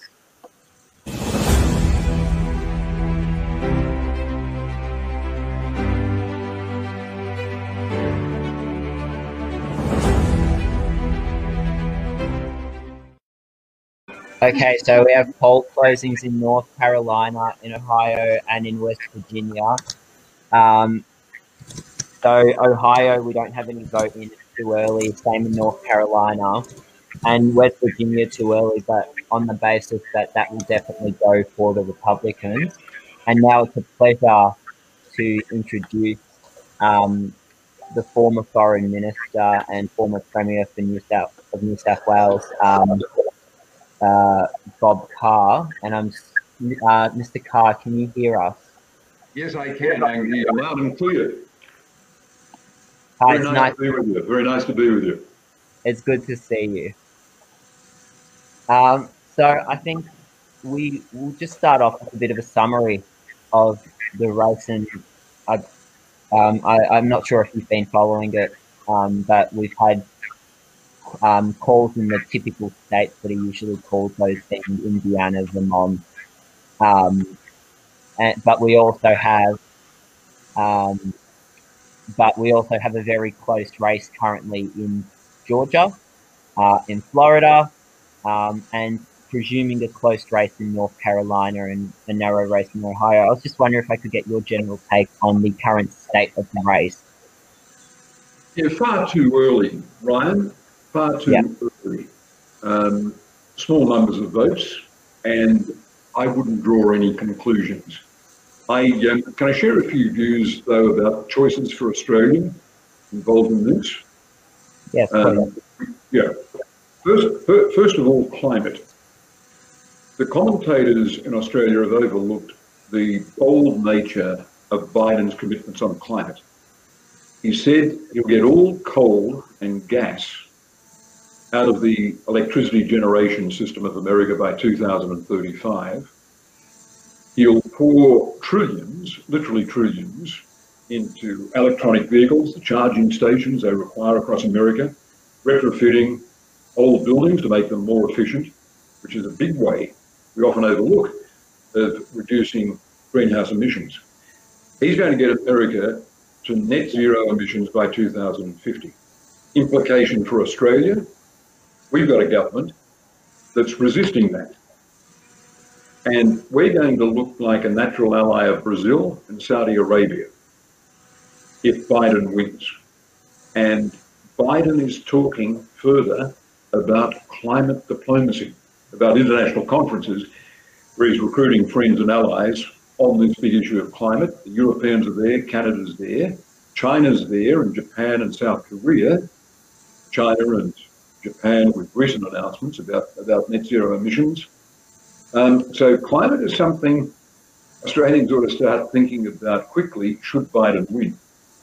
The second thing is a more professional foreign policy. And I know that's something you're focused on. But Biden will use multilateralism.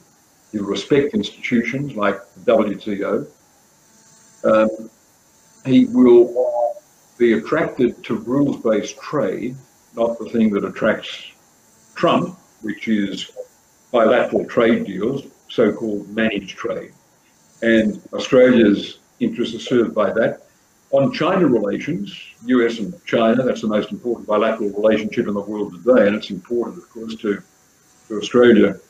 You're going to see Biden maintain competition with China, see China as a strategic rival, but more self-consciously than Trump would ever attempt, open up areas of cooperation, climate and pandemic management, while maintaining the competition with China on tech and being more considered about trade. What he does on Taiwan We don't know, but he'll register more objections with the Chinese record on human rights, but it'll be a more consistent and professional performance. They're just two things I thought I'd highlight while we're waiting for more interesting results. I was just wondering, in relation to what you just mentioned, do you think that a Biden administration will have the capacity to do that, or do you think they'll have to look more inwards due to a lot of the civil unrest, but also the economic issues?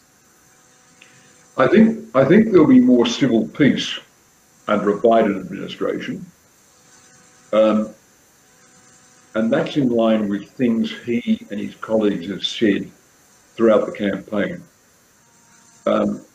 What can he do to wind back the systemic racism that has been revealed in the performance of city-based police across the United States? That's something to think about. Absolutely. Can I also just follow up? You mentioned Biden would be much more invested and interested in multilateralism, obviously, than Trump. But considering the impact Trump's had internationally in the last 4 years, do you think we'll see an immediate return to, America participating in the UN and other multilateral institutions? Or do you think that sort of American exceptionalism will sort of socially carry through and it might take a while to mend that? I think that goes to the heart of things, that question. I think you will see, because it will have to occur, a quick shift in the American position, more respect for multilateral institutions.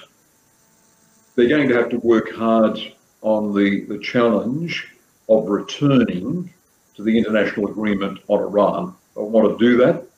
Biden is very proud of the diplomacy of the Obama years in getting Iran to rule out nuclear weaponization. And you've got the American security establishment and the Europeans who have said the international agreement was working. So all his instincts will be to return to that multilateral agreement, which Trump famously tore up.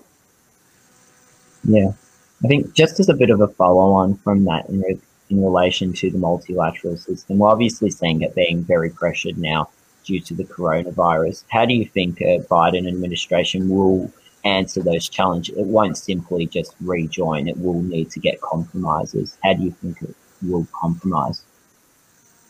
I think the pandemic is out of control in America. Yeah.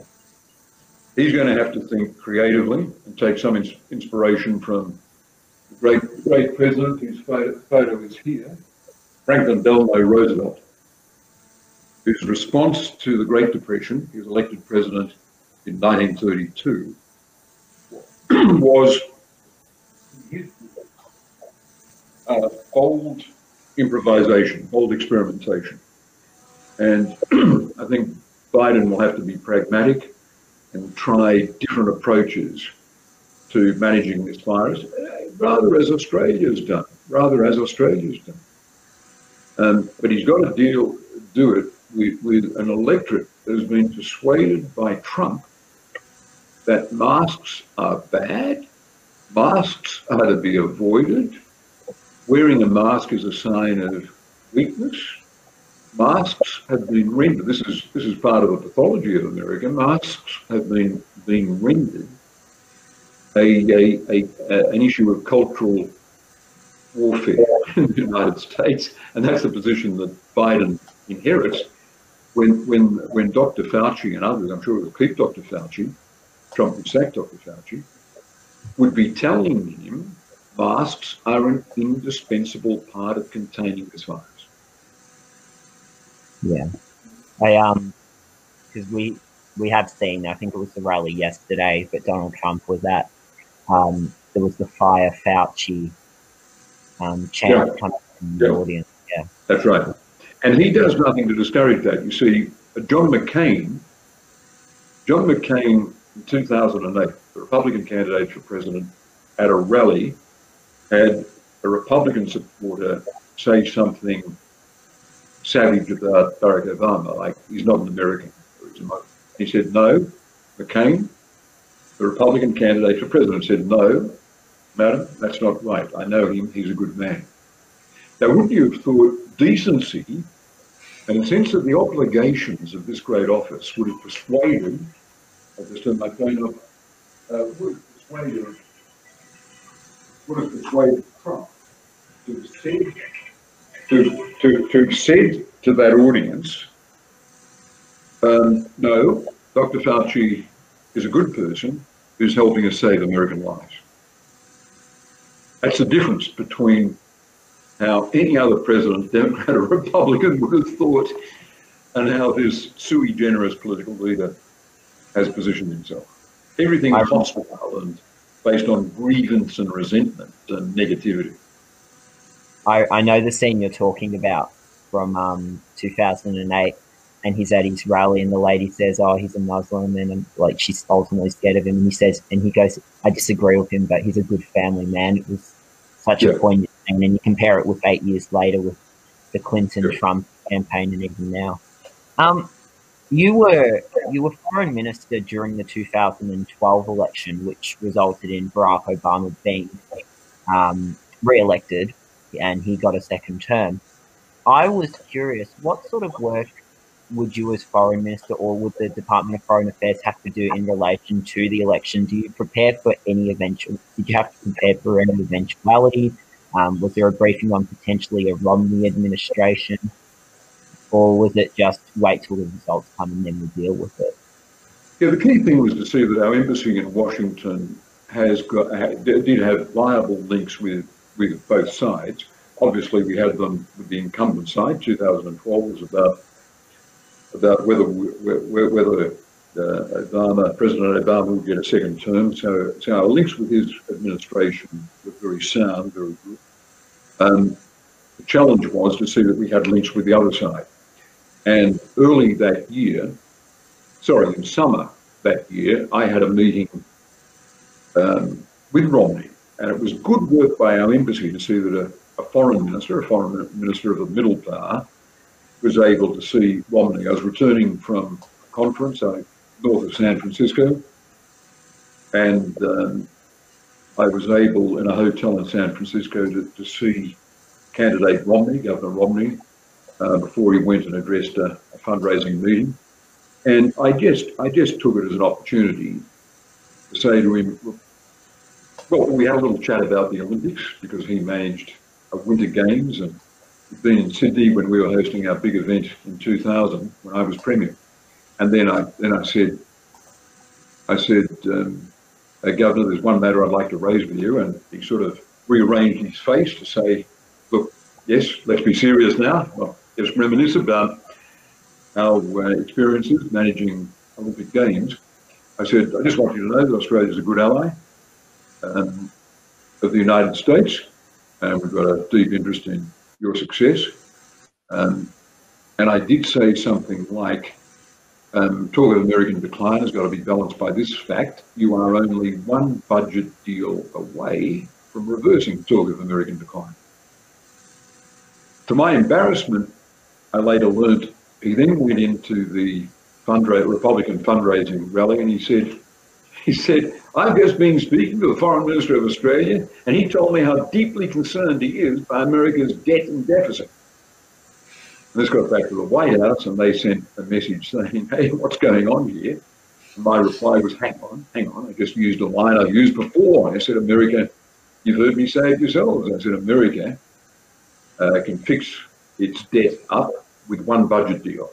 And this is a measure of America's success. They said, we know what happened. We know that's all you said, and we know the political use he made of it. Just be careful. So that's interesting. If you open up a dialogue with someone who's running repeatedly for the presidency, he or she can walk out of that meeting and say, I've just been speaking with the Australian representative. They said they're deeply concerned about the way we're going. And that would have also happened in 2016 and with the Biden team in this year as well, presumably. Is it easier, or would it be presumably easier when the candidate was the former vice president as opposed to Donald Trump, who never held a political office? Was that absolutely? Yeah. Absolutely. And the one meeting I've had with Joe Biden was in the White House early in 2013. We sat in his office, the fire was crackling, the snow was coming down outside, there was a gleam on the beautiful museum quality Federation era antiques. And it was a very relaxed conversation. It showed his charm, his intelligence. We spent a lot of time talking about his relationship with the Vice President of China, Xi Jinping, both vice presidents, and he said a lot of their conversation at one meeting was about Xi's curiosity over the question how America handled the relationship between its political leadership and its military leadership. The lesson I take from that, looking back on it 7 years on, when Biden unexpectedly is running for president, is that he was a man who would speak confidently to his old colleague, companion, interlocutor, who is now the president of China. And I think the big feature of Biden's diplomacy is going to be climate diplomacy. And he would be confident about his ability to put China under pressure to have them decarbonize their Belt and Road initiatives, for example. But yes, the short answer is, Ryan, I just thought I'd share that anecdote with you because it's the only meeting with Biden I've had. It is easy to deal with someone who's had the experience of government, indeed. Look at the difficulty then Prime Minister Malcolm Turnbull had in that first telephone meeting, that first meeting he had with Donald Trump. Thank you for that. Just following on from something you were just saying earlier regarding China, I'm just curious regarding how a Biden or Trump administration, respectively, would change Australia's relationship with the US and China, that sort of juggling act. Yeah, I think you'll see from Biden continuity, total continuity in America's approach, for example, to the South China Sea. The stance has changed. He will inherit from Trump a view that China's got to be seen as a strategic rival or challenger.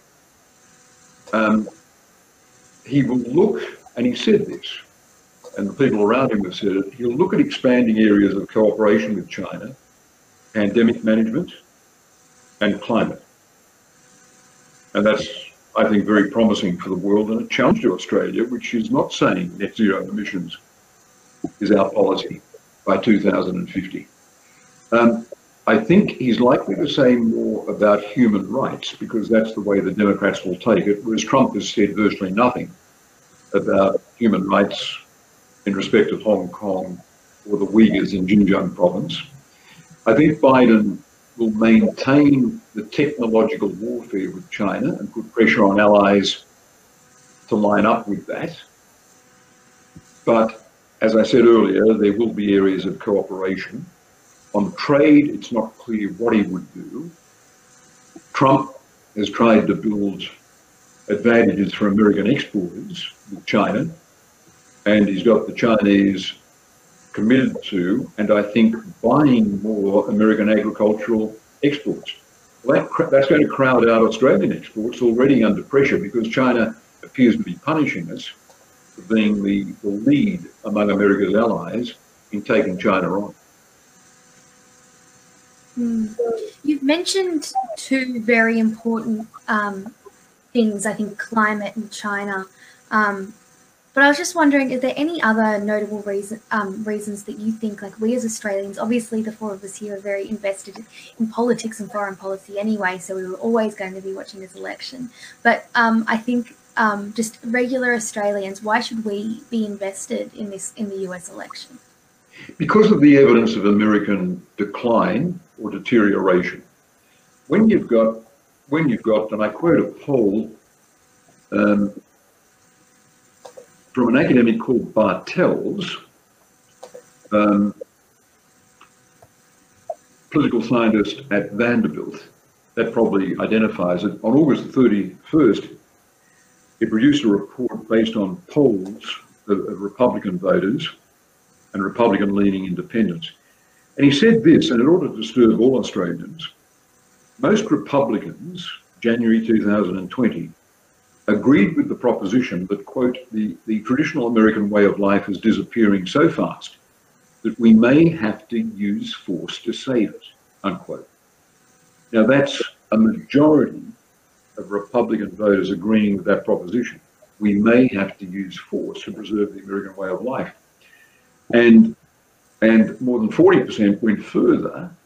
They agreed with the proposition that, quote, the time will come when patriotic Americans have to take the law into their own hands, unquote. Now that's deeply disturbing, and Bartels argues this is driven by what he describes as ethnic antagonism. He's not using the cliche racism, he's saying ethnic antagonism, which might be a more useful shorthand description. So I'd recommend you look at that and look at what might be described as identity politics on the other side.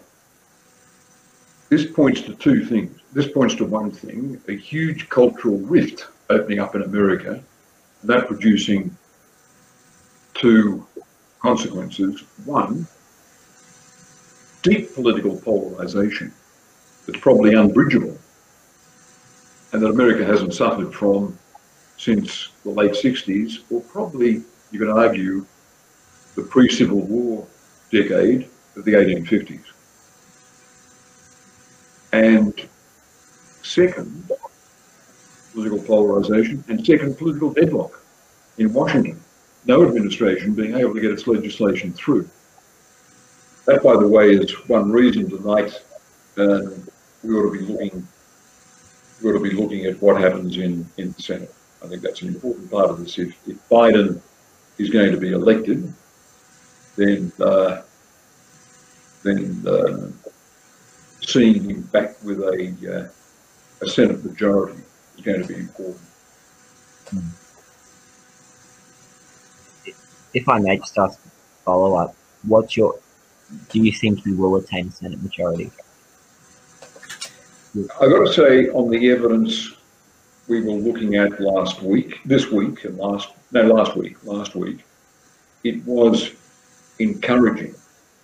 Here's a qualification, and that is that generally a state goes with the Senate the way it goes on the vote for president.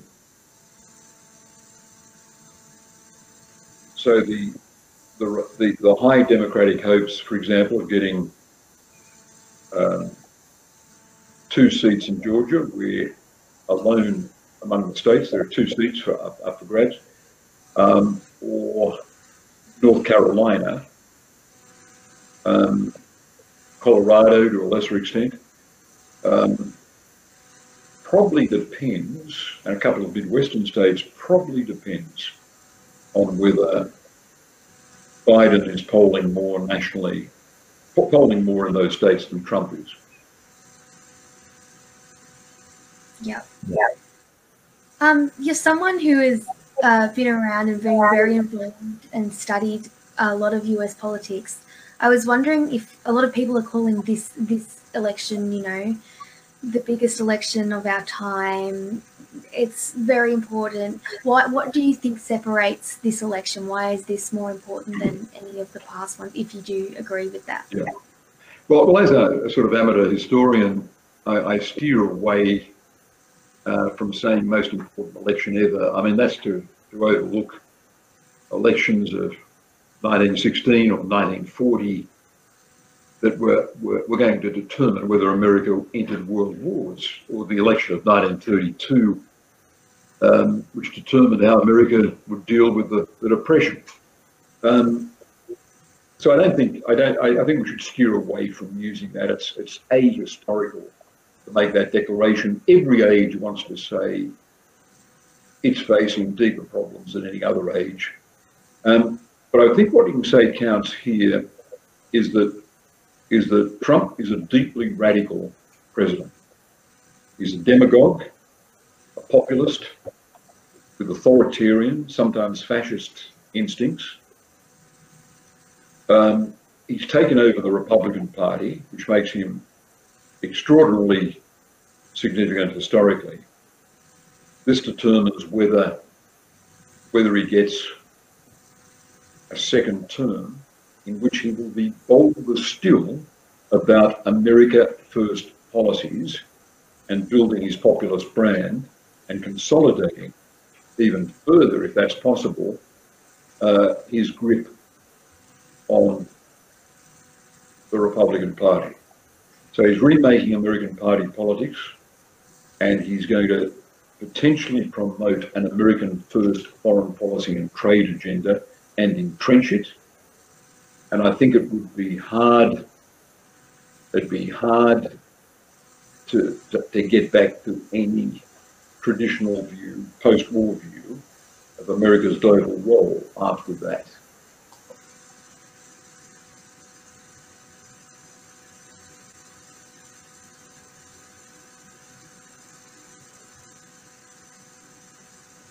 I've got the next question, if that's fine. Sorry, guys. So in relation to the vote, it is obviously going to be coming in very, very slowly, like you said. From your perspective as working at being our foreign minister, what would be the implications of that in relation to the attitudes of various foreign ministries, various governments? Would there be a sense of worry, uncertainty, or would it be quite understandable due to the circumstances? The thing that worries foreign ministries around the world is the unpredictability of Trump. His instincts can have him shoot off and do just about anything. So a standout example would be the North Korea, his dealings with the North Korean leadership without consultation with South Korea or with Japan. Another example would be appearing to abandon the Kurds in Syria. His contempt for NATO had France and Germany very alarmed. So I would think it'd be the near universal position of foreign ministries across the globe that Biden offers far more predictability. Okay. Yeah, and that also, I think the other odd thing I was going to ask, just in relation to that, does that also go down to him obviously being vice president? But could you sorry, I should have phrased this a lot better. You've got Biden, who was the vice president under the Obama administration, but you've also had 4 years of President Trump already. Do you think that President Trump is a lot more predictable than he was 4 years ago? Or do you think that it's still a bit of a wild card in that sense? I think it's still a wild card. Why? Because if he's re-elected, he's likely to promote people who accept his vision of America First, and not to work at bringing in people with the traditional national security policy like Mattis, who served as his Secretary of Defense for a while. There could be wilder appointments. Would he be capable of giving Steve Bannon a pardon, for example, and appointing him to a senior role? It sounds mad. Would he sack? But something you couldn't exclude altogether. Would he sack the head of the FBI? Would we go through that again? No, I think that the world of diplomacy is going to be thinking of him being more unpredictable if he gets a second term. I think final question probably from us. You spoke about that America First Trump rhetoric. If he is re-elected, what does that mean for Australia? What does that mean for our relations with America? Will we be left behind? Should we try and stick around? What would your predictions be of what happens there? I think Australians would be alarmed that America was less dependable. That he could cut a deal with China on trade, he could cut a deal with China on big strategic questions.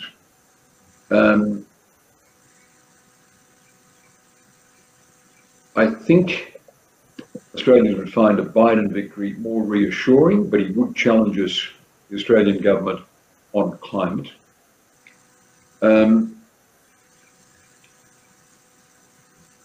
That's probably all you can say about it. No one can fill in the gaps. We just do not know what a re-elected Trump would do.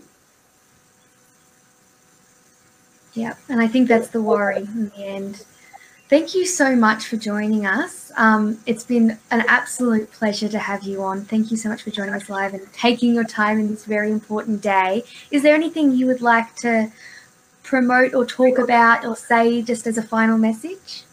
No, let's keep in touch though. I'd be very happy to revisit it with you down the track, say in another 6 months, when we can see how a re-elected Trump or a Biden has performed in office. Yes, it'll be very interesting. Yeah. Wonderful. Thank you so much, Bob Carr, everybody. Thank you so much for joining us. Thank you. Thank you. Very nice to talk to you. I enjoyed it. Thank you.